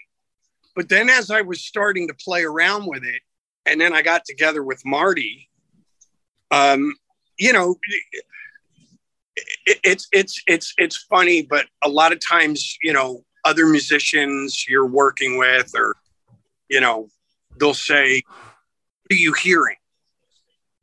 And, you know, so you go into the Rolodex and you go, well, I'm kind of thinking like, you know, that Killer Queen, Penny Lane kind of bop to it. And then, you know, but then these lyrics are basically about you know, they're actually a little on the dark side because the lyrics are really about a love lost or the girl that got away. You know what I mean? So, but I just had those two songs in mind. And then when we did the guitars, I started thinking harmonies reminiscent of maybe a band like Thin Lizzy. So, it's just, you go back into your Rolodex of shit you grew up with, go, I'm kind of hearing this, and this. And you just throw it out there. What was it that made you decide it was time to record some new solo music? Was it just because you've I've got a shit ton of songs written and never recorded? We should probably do something with some of these. Well, honestly, because I got laid off as the night manager at 7-Eleven. And so I'm just kidding. No, I'm so busy with the daisies. And in all honesty, it's funny, a lot of fans go, oh man, what have you been doing? What have you been doing since whatever? And I'm like, bro, man, I did the acoustic record. I did the Live 94 album. I joined the Dead Daisies. I think we did Revolution, Make Some Noise, and Burn It Down. 3 studio albums and 2 live albums in 5 years or 4 years, from 15 to 18. So busy boys. There was a lot of output musically from all of us. And so when I left the band, I just toured for a year. I kind of took, I got out of creative mode and just went out and did acoustic shows. And, but then I told Marty in 2020, I go, I want to do a record. Let's do a record. And okay. But then COVID hit. So that threw a wrench into everything. So I've rethought everything. I'm trying it this new way of just doing a single and a video, letting stream it, download, do that. And then once I get all 10 songs really killer, where I think they're awesome, then I'll do vinyl and CDs that I can sell on Amazon, my website, and at the shows. Music videos, John. Love them or hate them? I'm not a big fan, to be honest with you, but you kind of have to do it. I'm a little old school in this thinking that even as important as MTV was for making or breaking a lot of people's careers throughout the 80s and 90s, and I really kind of never I didn't like it, because it's one of those things where, I don't know how to explain this, but if you and I sat down, we open up the new Led Zeppelin record and we both listen to Stairway to Heaven at the same time.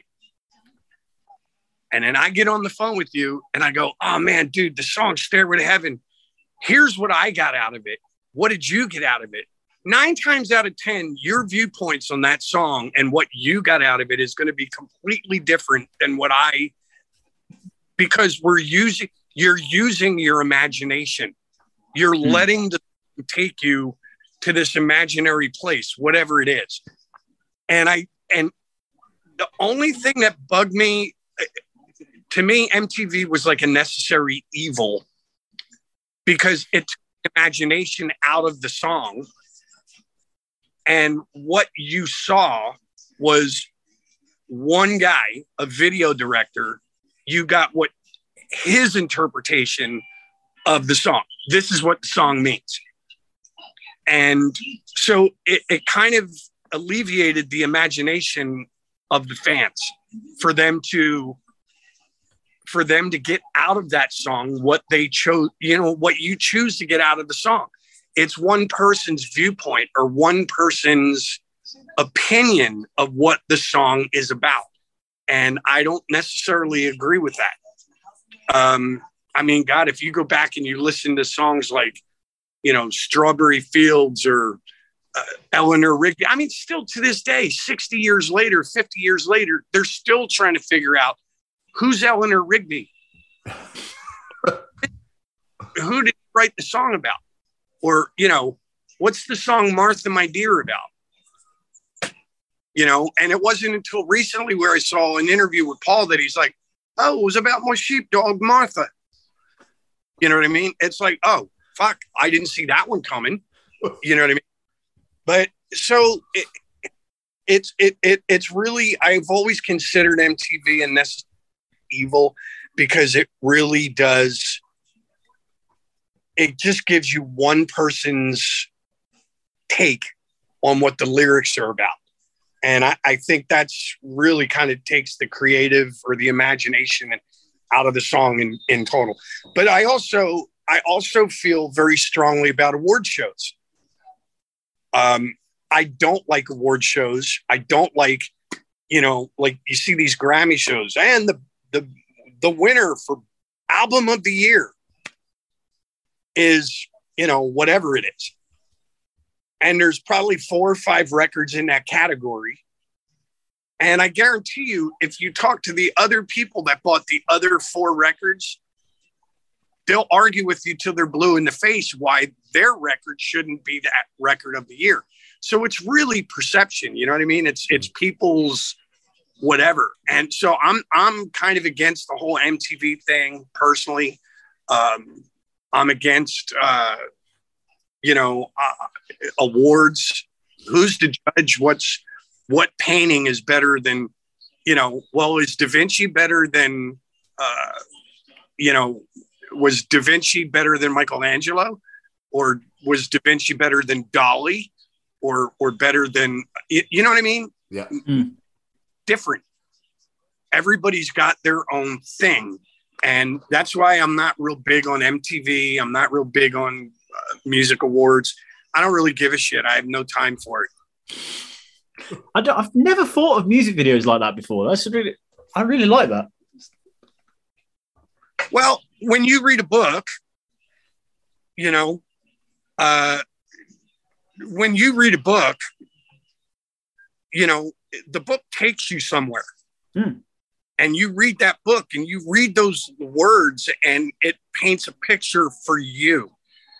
I may read the same book or listen to the same song. I'm going to get a completely different visual than you get on how much acid I've had that day. But whatever. You know, it just, so I think, again, it's a necessary evil that has kind of taken the imagination out of the music, takes it out of the book. Like, especially when you see, how many times have you read a book and then watched the movie and said the book was way better? Oh, absolutely. Absolutely. The movie takes the imagination out of it.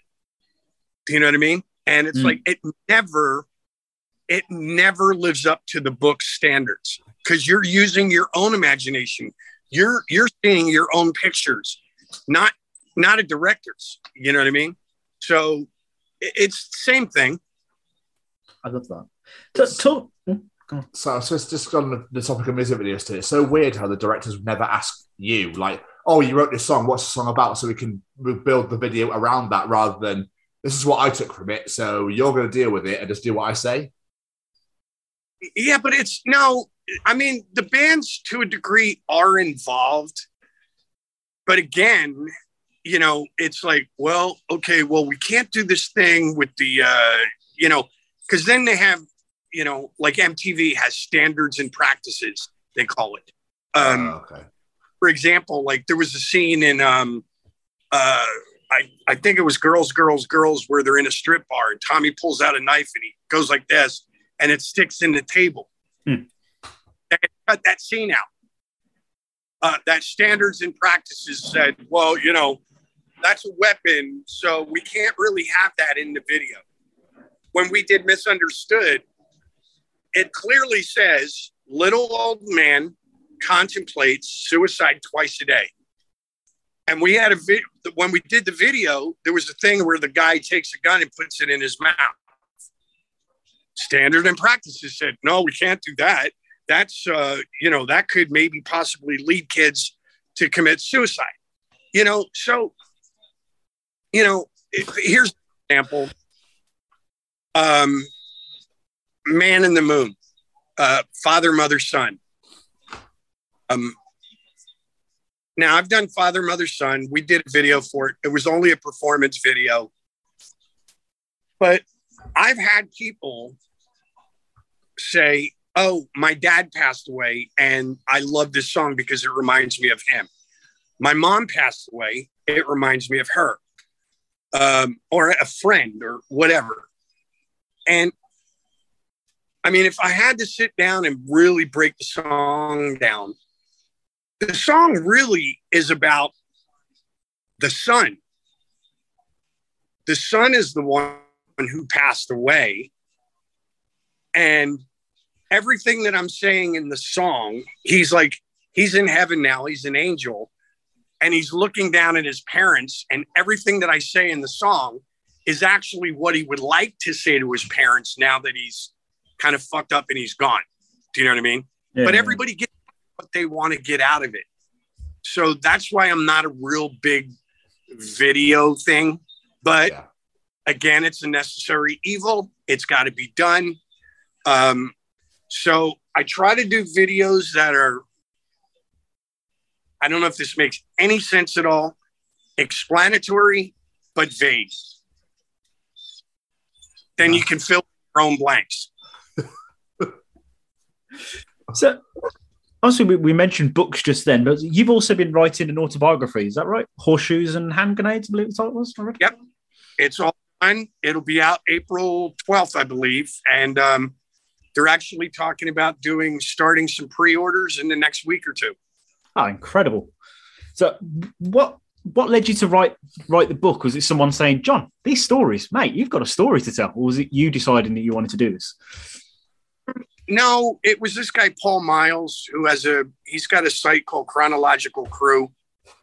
And I was in Australia doing some shows in 2019.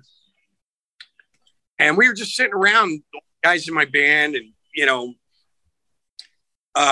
even the guys in my band are like, "Hey, dude, what was Mick like? Or what was Tommy like? Or whatever." So I was just telling stories. And Paul, who actually did a lot of research and stuff for The Dirt, he was involved in that book. He was the one who goes, "Dude, you should do a book. I mean, your stories are fucking classic. They're great." But I was a little leery about it because I don't have that typical, VH1 behind the scenes formula in my life. You know what I mean? It's like, oh, poor kid meets 4 other poor kids. They put a band together. They get a record deal. They become huge. They do massive amounts of cocaine and heroin, and somebody dies, and then they break up and they hate each other. But then 5 years later, they figure out that they need to sober up. And, I don't have that story. Mine's just, it is what it is.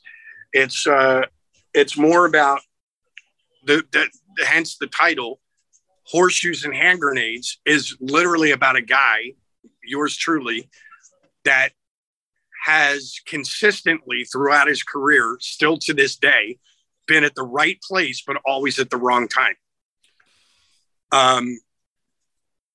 So I've been close, and then there's just, but it's also a story of perseverance.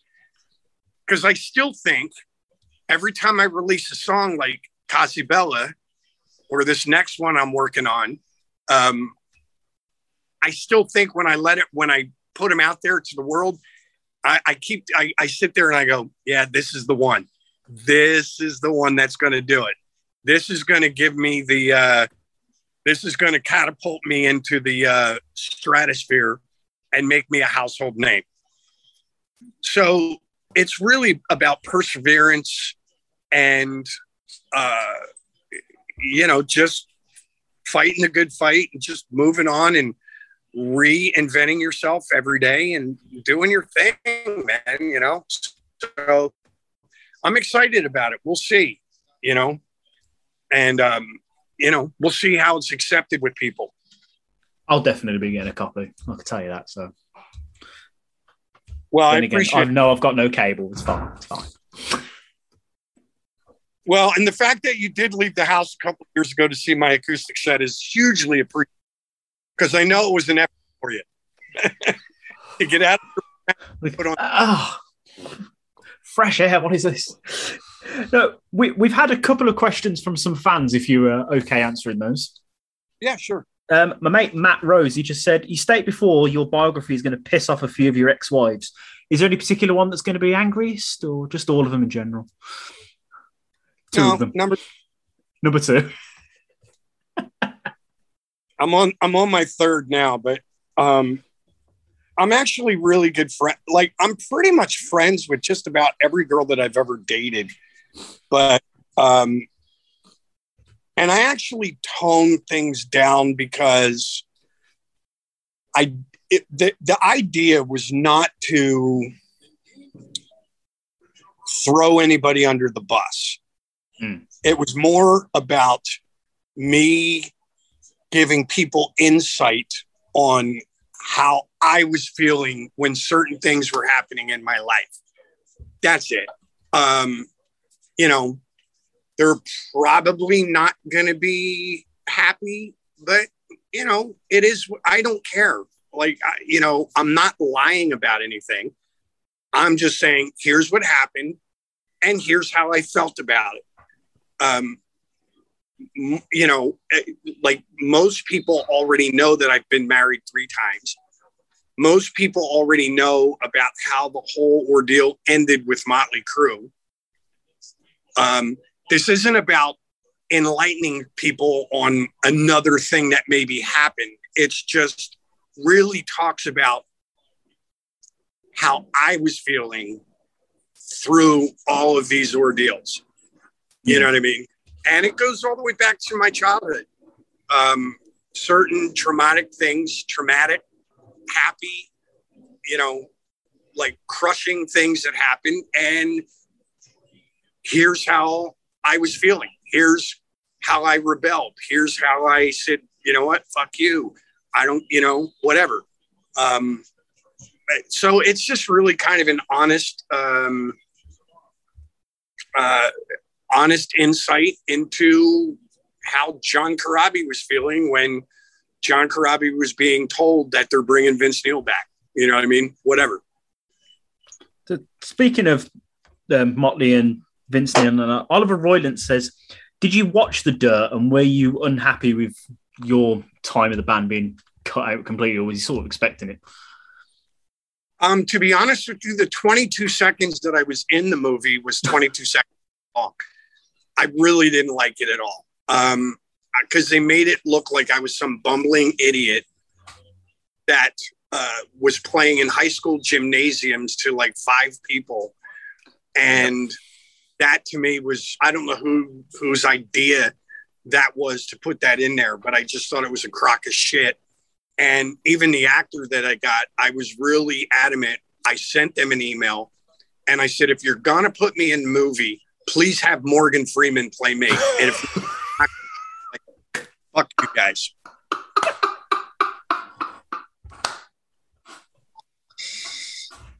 I don't know why I just got this image in my head of Morgan Freeman singing Misunderstood, and now I really want to hear that happen. I can send you a photo. Oh, before we wrap up, Tom, have you got any more questions? Yeah. How was Monster on the Mountain?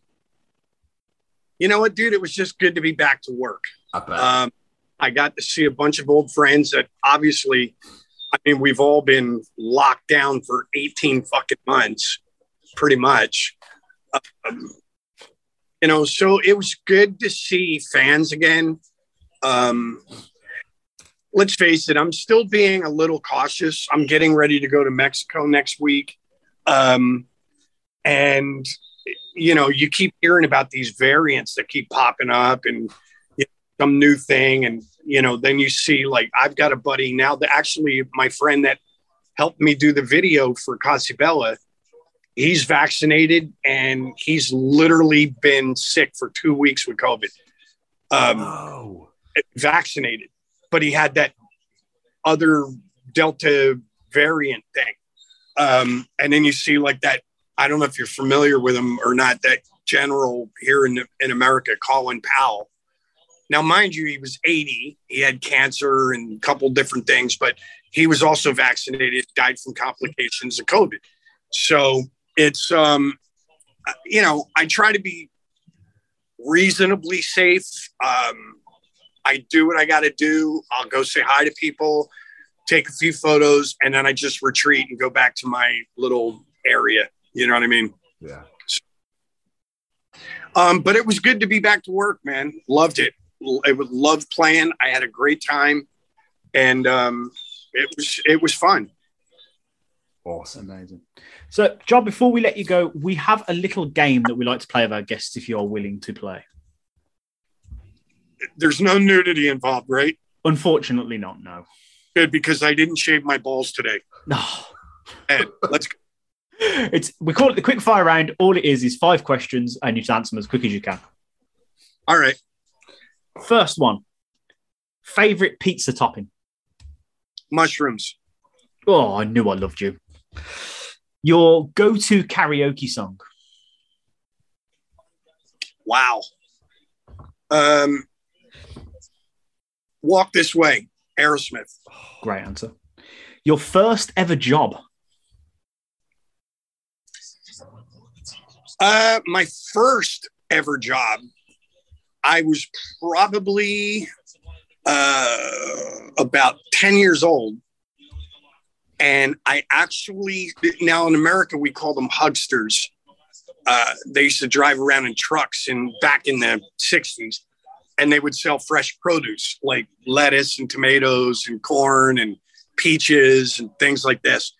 And I got hired. I rode in the back of the truck and I would just take a basket of fruit and he would park at one end of the street and I would walk door to door and knock on doors and go, "Hey, lady, you want to buy some peaches?"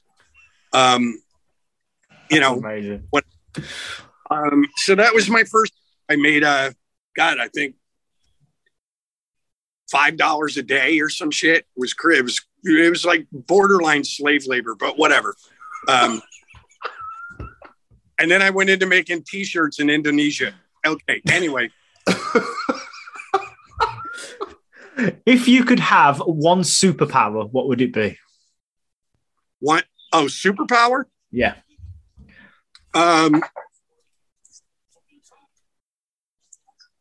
Wow. I would say super strength. Yeah, super strength. Like Superman shit. Although part of me does want X-ray vision, and I wanted like to go to a ladies' spin class. Whatever.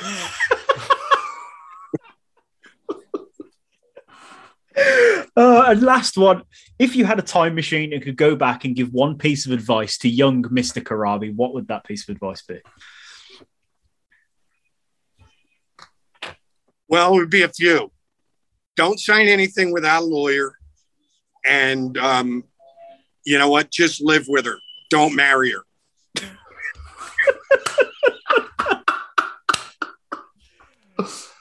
John, this has been incredible, my friend. Thank you so much for doing this. No worries, guys. Thank you. Before we get out of it, is there any like plugs, social medias, anything you want people to go check out? You know what? I'm pretty much everywhere. John Corabi Official on Instagram, Facebook, Twitter is crablegs59. But the new Possibella, it's on Spotify, it's on iHeartRadio, all the streaming sites and all of the download sites, Amazon, iTunes, Apple Tunes, all that stuff. So I'm out there. And then there's johncorabi.com. Superb. John, thank you so much, man. It's been an absolute pleasure. And sorry to interrupt football. And I hope the Eagles dick the Raiders. Wow. Getting all fucking nasty there. You're getting you're almost like a Pittsburgh fan. So I've got some news for you, John. I am. And okay. Thank you so much, John. It's been amazing. Thank you, guys. Take care, fella. See you later. Bye. Bye. Yeah. Just dream come true. It was a great interview. massive thank you to Doug Weber, his agent, who set all this up for us. We really appreciate you so much, Doug. Thank you. Absolutely. John, thank you so much for being a part of this, for being a part of our show, for sitting down and chatting to us, for the hour and a bit that we spoke to you for. It was so much fun. And hopefully we can have you on again sometime in the future. And everyone, if you enjoyed this chat, go check out all the amazing music that John's put out, but especially go check out his latest single, Cossibella, because it's absolutely amazing. You could say it's so beautiful. Yes, I just sang something for you. Not as good as John does, but I still sang it anyway. Guys, we hope you guys enjoy listening to it as much as we did recording it. Especially me. Mr. Stevens. Hello, sir. It's audience participation time. It's time to participate in Jamie's Audience Participation Challenge. What has he asked you to do this week? Oh, my brothers. Now, I figured as we had a rock star on this week's show, then we will have a rock star question. So I said, we've all heard of the famous performers, riders, a glass of brown M&Ms, butterfly confetti, coffee stirred a certain way. We've heard them all. This week, we ask you, if you're a performer, what would be on your rider? What do you say, Mr. Stevens? Has someone actually asked for their coffee to be stirred a certain way? All three of those are real-life examples. I believe the Fuck. coffee one was Mariah Carey.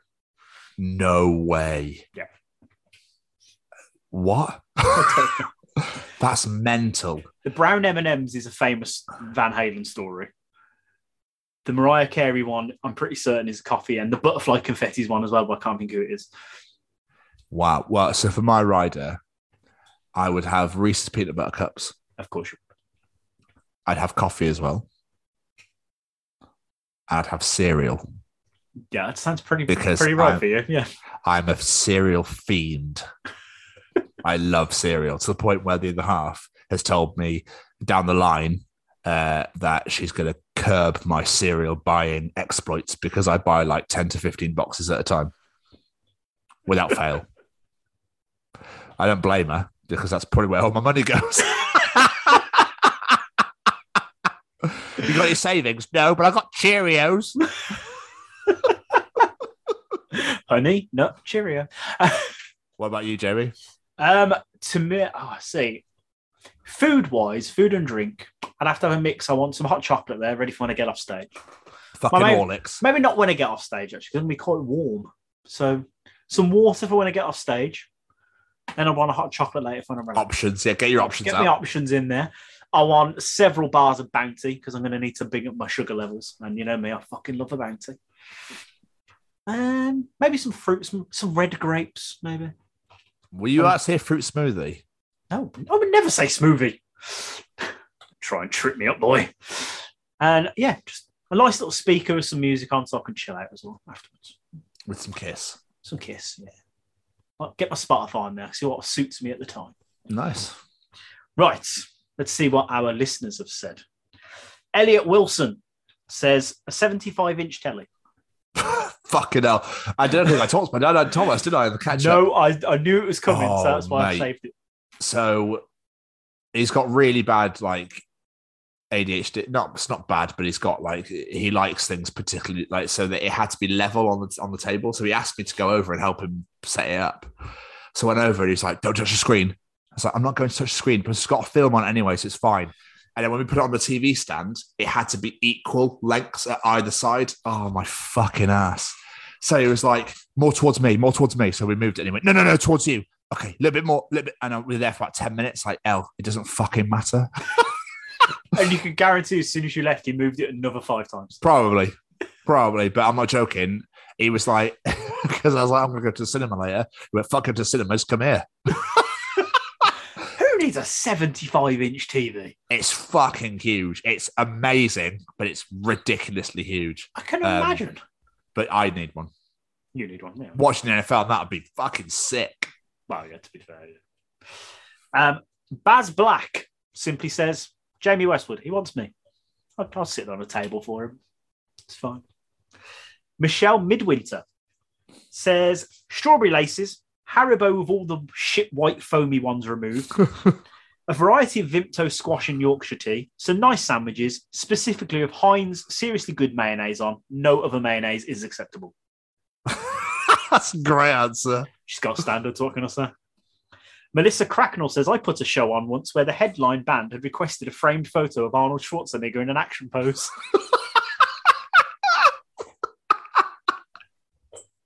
So good. Robbie McMichael says, I simply want a magician's hat filled with the Colombian marching powder. Failing that, a chocolate milkshake and a Whisper Gold. Is that all? Yeah. Just Whisper Golds. The Whisper Golds were elite. I wanted They to bring are. Whisper Mint back. Yes. They were so good. Vicky Stark says, a room full of Staffordshire Bull Terriers for me to roll around with and play with. Failing that, Haribo eggs. Oh, that's That was lush. popular. Lindsay Mazan says, candy floss, corned beef fritters and mash made by my mum, and Papa John's giant chocolate chip cookies. So apparently her mum's going on tour to make her mashed potatoes every Nice. day. But she's well happy about that. Andy Christabel with an assorted answer I was expecting, blow and hookers. Yeah, of course. Yeah, it had Standard, to be in there yeah. somewhere. Stu Martin says beer, wine, vodka, JD, Coke, Coca-Cola. Under no circumstances whatsoever, even under the threat of death, must any chicken be available to eat. Steak, yes. Lamb, yes. Pork, yes. Vegan, vegetarian, yes. Weed, rolling papers, one assorted box of crisps. No chip shop food, no Red Bull or Monster, a box of paracetamol, Kit Kats and Rice Krispie Squares. Fucking hell. We want to get in the room. I know. I wonder what the hell the problem with chicken is. Harrison Lee. Beers, beers, beers, beers, steaks, steaks, steaks. Fair. Teresa Moore says, well, now I know that I'm going to have to pay for this. Nothing. But if I wasn't paying for it, Jason Momoa and room service. Ooh, nice Fair. answer. Fair. Katie Jane says, an osteopath, bananas, and all 5 of my terrace dogs. Fair enough. Christopher Kelly. This is really sweet. I'd ask for the person arranging the riders' favourite drinks and snacks and have it written into the contract that they have to have a tea break and chill out with us for a little bit. Nice. That's lush. I like that. Nessa Robertson says James Spader with a devil face. I'm there too. She wants us some of the spade. Martin Shaw, only the highest grade cocaine served on a virgin maiden's butthole and a body shop for afters. Fair enough. This one made me laugh. Brian? Apparently his name's Brian. Mine would have to be a DVD player with a copy of Ghostbusters 1 and 2, and if anyone needed to bring their dogs to work, to let them in the dressing room and sleep on the couch. Nice. Fair enough. And last but not least, Kieran Fisher, a picture of Nicolas Cage. I definitely have my other half with me as well. I would definitely have her with Yeah. me. So yeah, That's a given. we appreciate absolutely every single one of your answers, guys. Thank you so much for taking part in our participation challenges. It means the world to us. We love it. We love everybody that gets involved. It just brings a tear to our eyes and a laugh in our heart. It does. But if you enjoy Jamie's participation challenges and you enjoy the Treachings of Callum and you enjoy the Journal of Tom and you enjoy the interview and you enjoy us talking absolute fucking wanky bollocks for half an hour, and you'll enjoy the rest of the Chronicles of Podcast, available where you get all your podcasts from: Spotify, Google, Apple, etc., etc. You can also find us on the YouTube at the Chronicles of Podcast, where you can also find our hashtag WBWs, Way Back Wednesdays, which are all our old interviews from our other channels, which we're bringing to our brand new channel here at the Chronicles of Podcast. So you can find all of our content in one beautiful little bowed box. Don't know where I was going with that. Bone box. Fair You're enough. getting a box with a bow on it. All right. That's where all our content's going to be. It's where you'll find it. Make sure you undo the bow before you reveal all the content that's inside. Makes Okay. sense. Makes sense. You can also follow us on Facebook at the Chronicles of Podcast. Please do. Please come like, share, subscribe, and press that subscribe button. Jamie, do you know where else you can find us? Oh, where? On the Twitter at TCO Pod. And Jamie, do you know where else you can find us? Where? On the Instagram at TCO Pod. You can also find us on TikTok at TCO Pod. There is also our wonderful, beautiful, stunningly sexy, gorgeously wonderful website at www.thechroniclesofpodcast.com, where you can find out all about us, all about Callum, all about our wonderful PR and social media manager, Ori Kimbler. We fucking adore and worship you, you wonderful human. And all our shows are on there. We have a store on there. No, we don't have a store on there. We don't have a store. That's a lie. That's a lie. And I didn't mean to lie to you. I'm very sorry about that. You can also find out about our, what are they called? Sponsors. Thank you. Jesus Christ. All of our sponsors on there. Stay Cozy, Siscast, and of course, the wonderful Sophie Lancaster Foundation. The Chronicles of Podcast. Downloaders, reviewers, sharers, raters, tell all of your friends about us. Mainly allow us into your ears. And if you're carrying us anywhere, always use an Asda shopping bag. Always Asda. No Never Morrison's, no Tesco, no anywhere Sainsbury's. Only Asda. Yes, another wonderful, glorious, and deliciously sexy episode in the bag, Jamie. Oh, yes. And as always, we want to say a couple of thank yous at the end. One to Mr. Matthew Roberts for his beautiful music. One to Mr. Braden Barry for the Stay Cozy sponsorship. If you go onto staycozyclothing.com, pick anything you like from that store, stick it in your basket, and add the Chronicles at checkout to receive 10% off. Mr. Braden, I hope you are having a grand old time on tour. And of course, Siscast with its audio dramas. Check them all out, including Val Toby with my good friend and co-host here, Mr. Tom Stevens as the Sheriff King. And last but not least, we have to shout out to the Sophie Lancaster Foundation. It is a fantastic charity. And today that this episode drops, it is Make a Noise, where we like to celebrate the life of Sophie. So please, no matter what you're doing, even if it's just lighting a candle for Sophie, do something to think about this tragedy and what effect it has had in the world, and do whatever you can. Share a post about it. Donate some money, whatever you can. Just make some noise for Sophie, because her and her family deserve it. Absolutely. Be kind to each other. Follow the Sophie Lancaster Foundation. Donate where you can. Support them. Spread the message. Spread the love. Peace, love, and hugs for all. We want to thank absolutely every single one of you that listens to our show, that downloads our show, that watches our show, whether it be 5 minutes or 5 hours. We really appreciate every single one of you. Even you Costa Ricans, we see you. We see you, Costa Rica. Yeah. So thank you so much to everybody that checks us out. We, take the time out of your day, your busy schedules, just to listen to us to talk bollocks. We really appreciate it. And I cement everything Jamie said.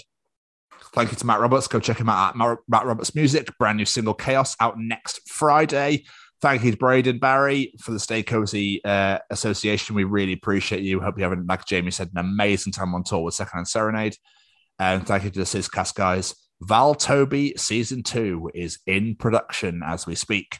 So please go and check out Val Toby, Bounty Hunters, and Marty and Mars, all available where you get your audio dramas or podcasts from. Again, like I said, I second everything Jamie said. I love my co-host. He's a genuinely wonderful friend, and I wouldn't do this with anybody else. Jamie, another wonderful episode, sir. Yes, this was glorious. As for this week, we will see you next week. Goodbye, everybody. Bye.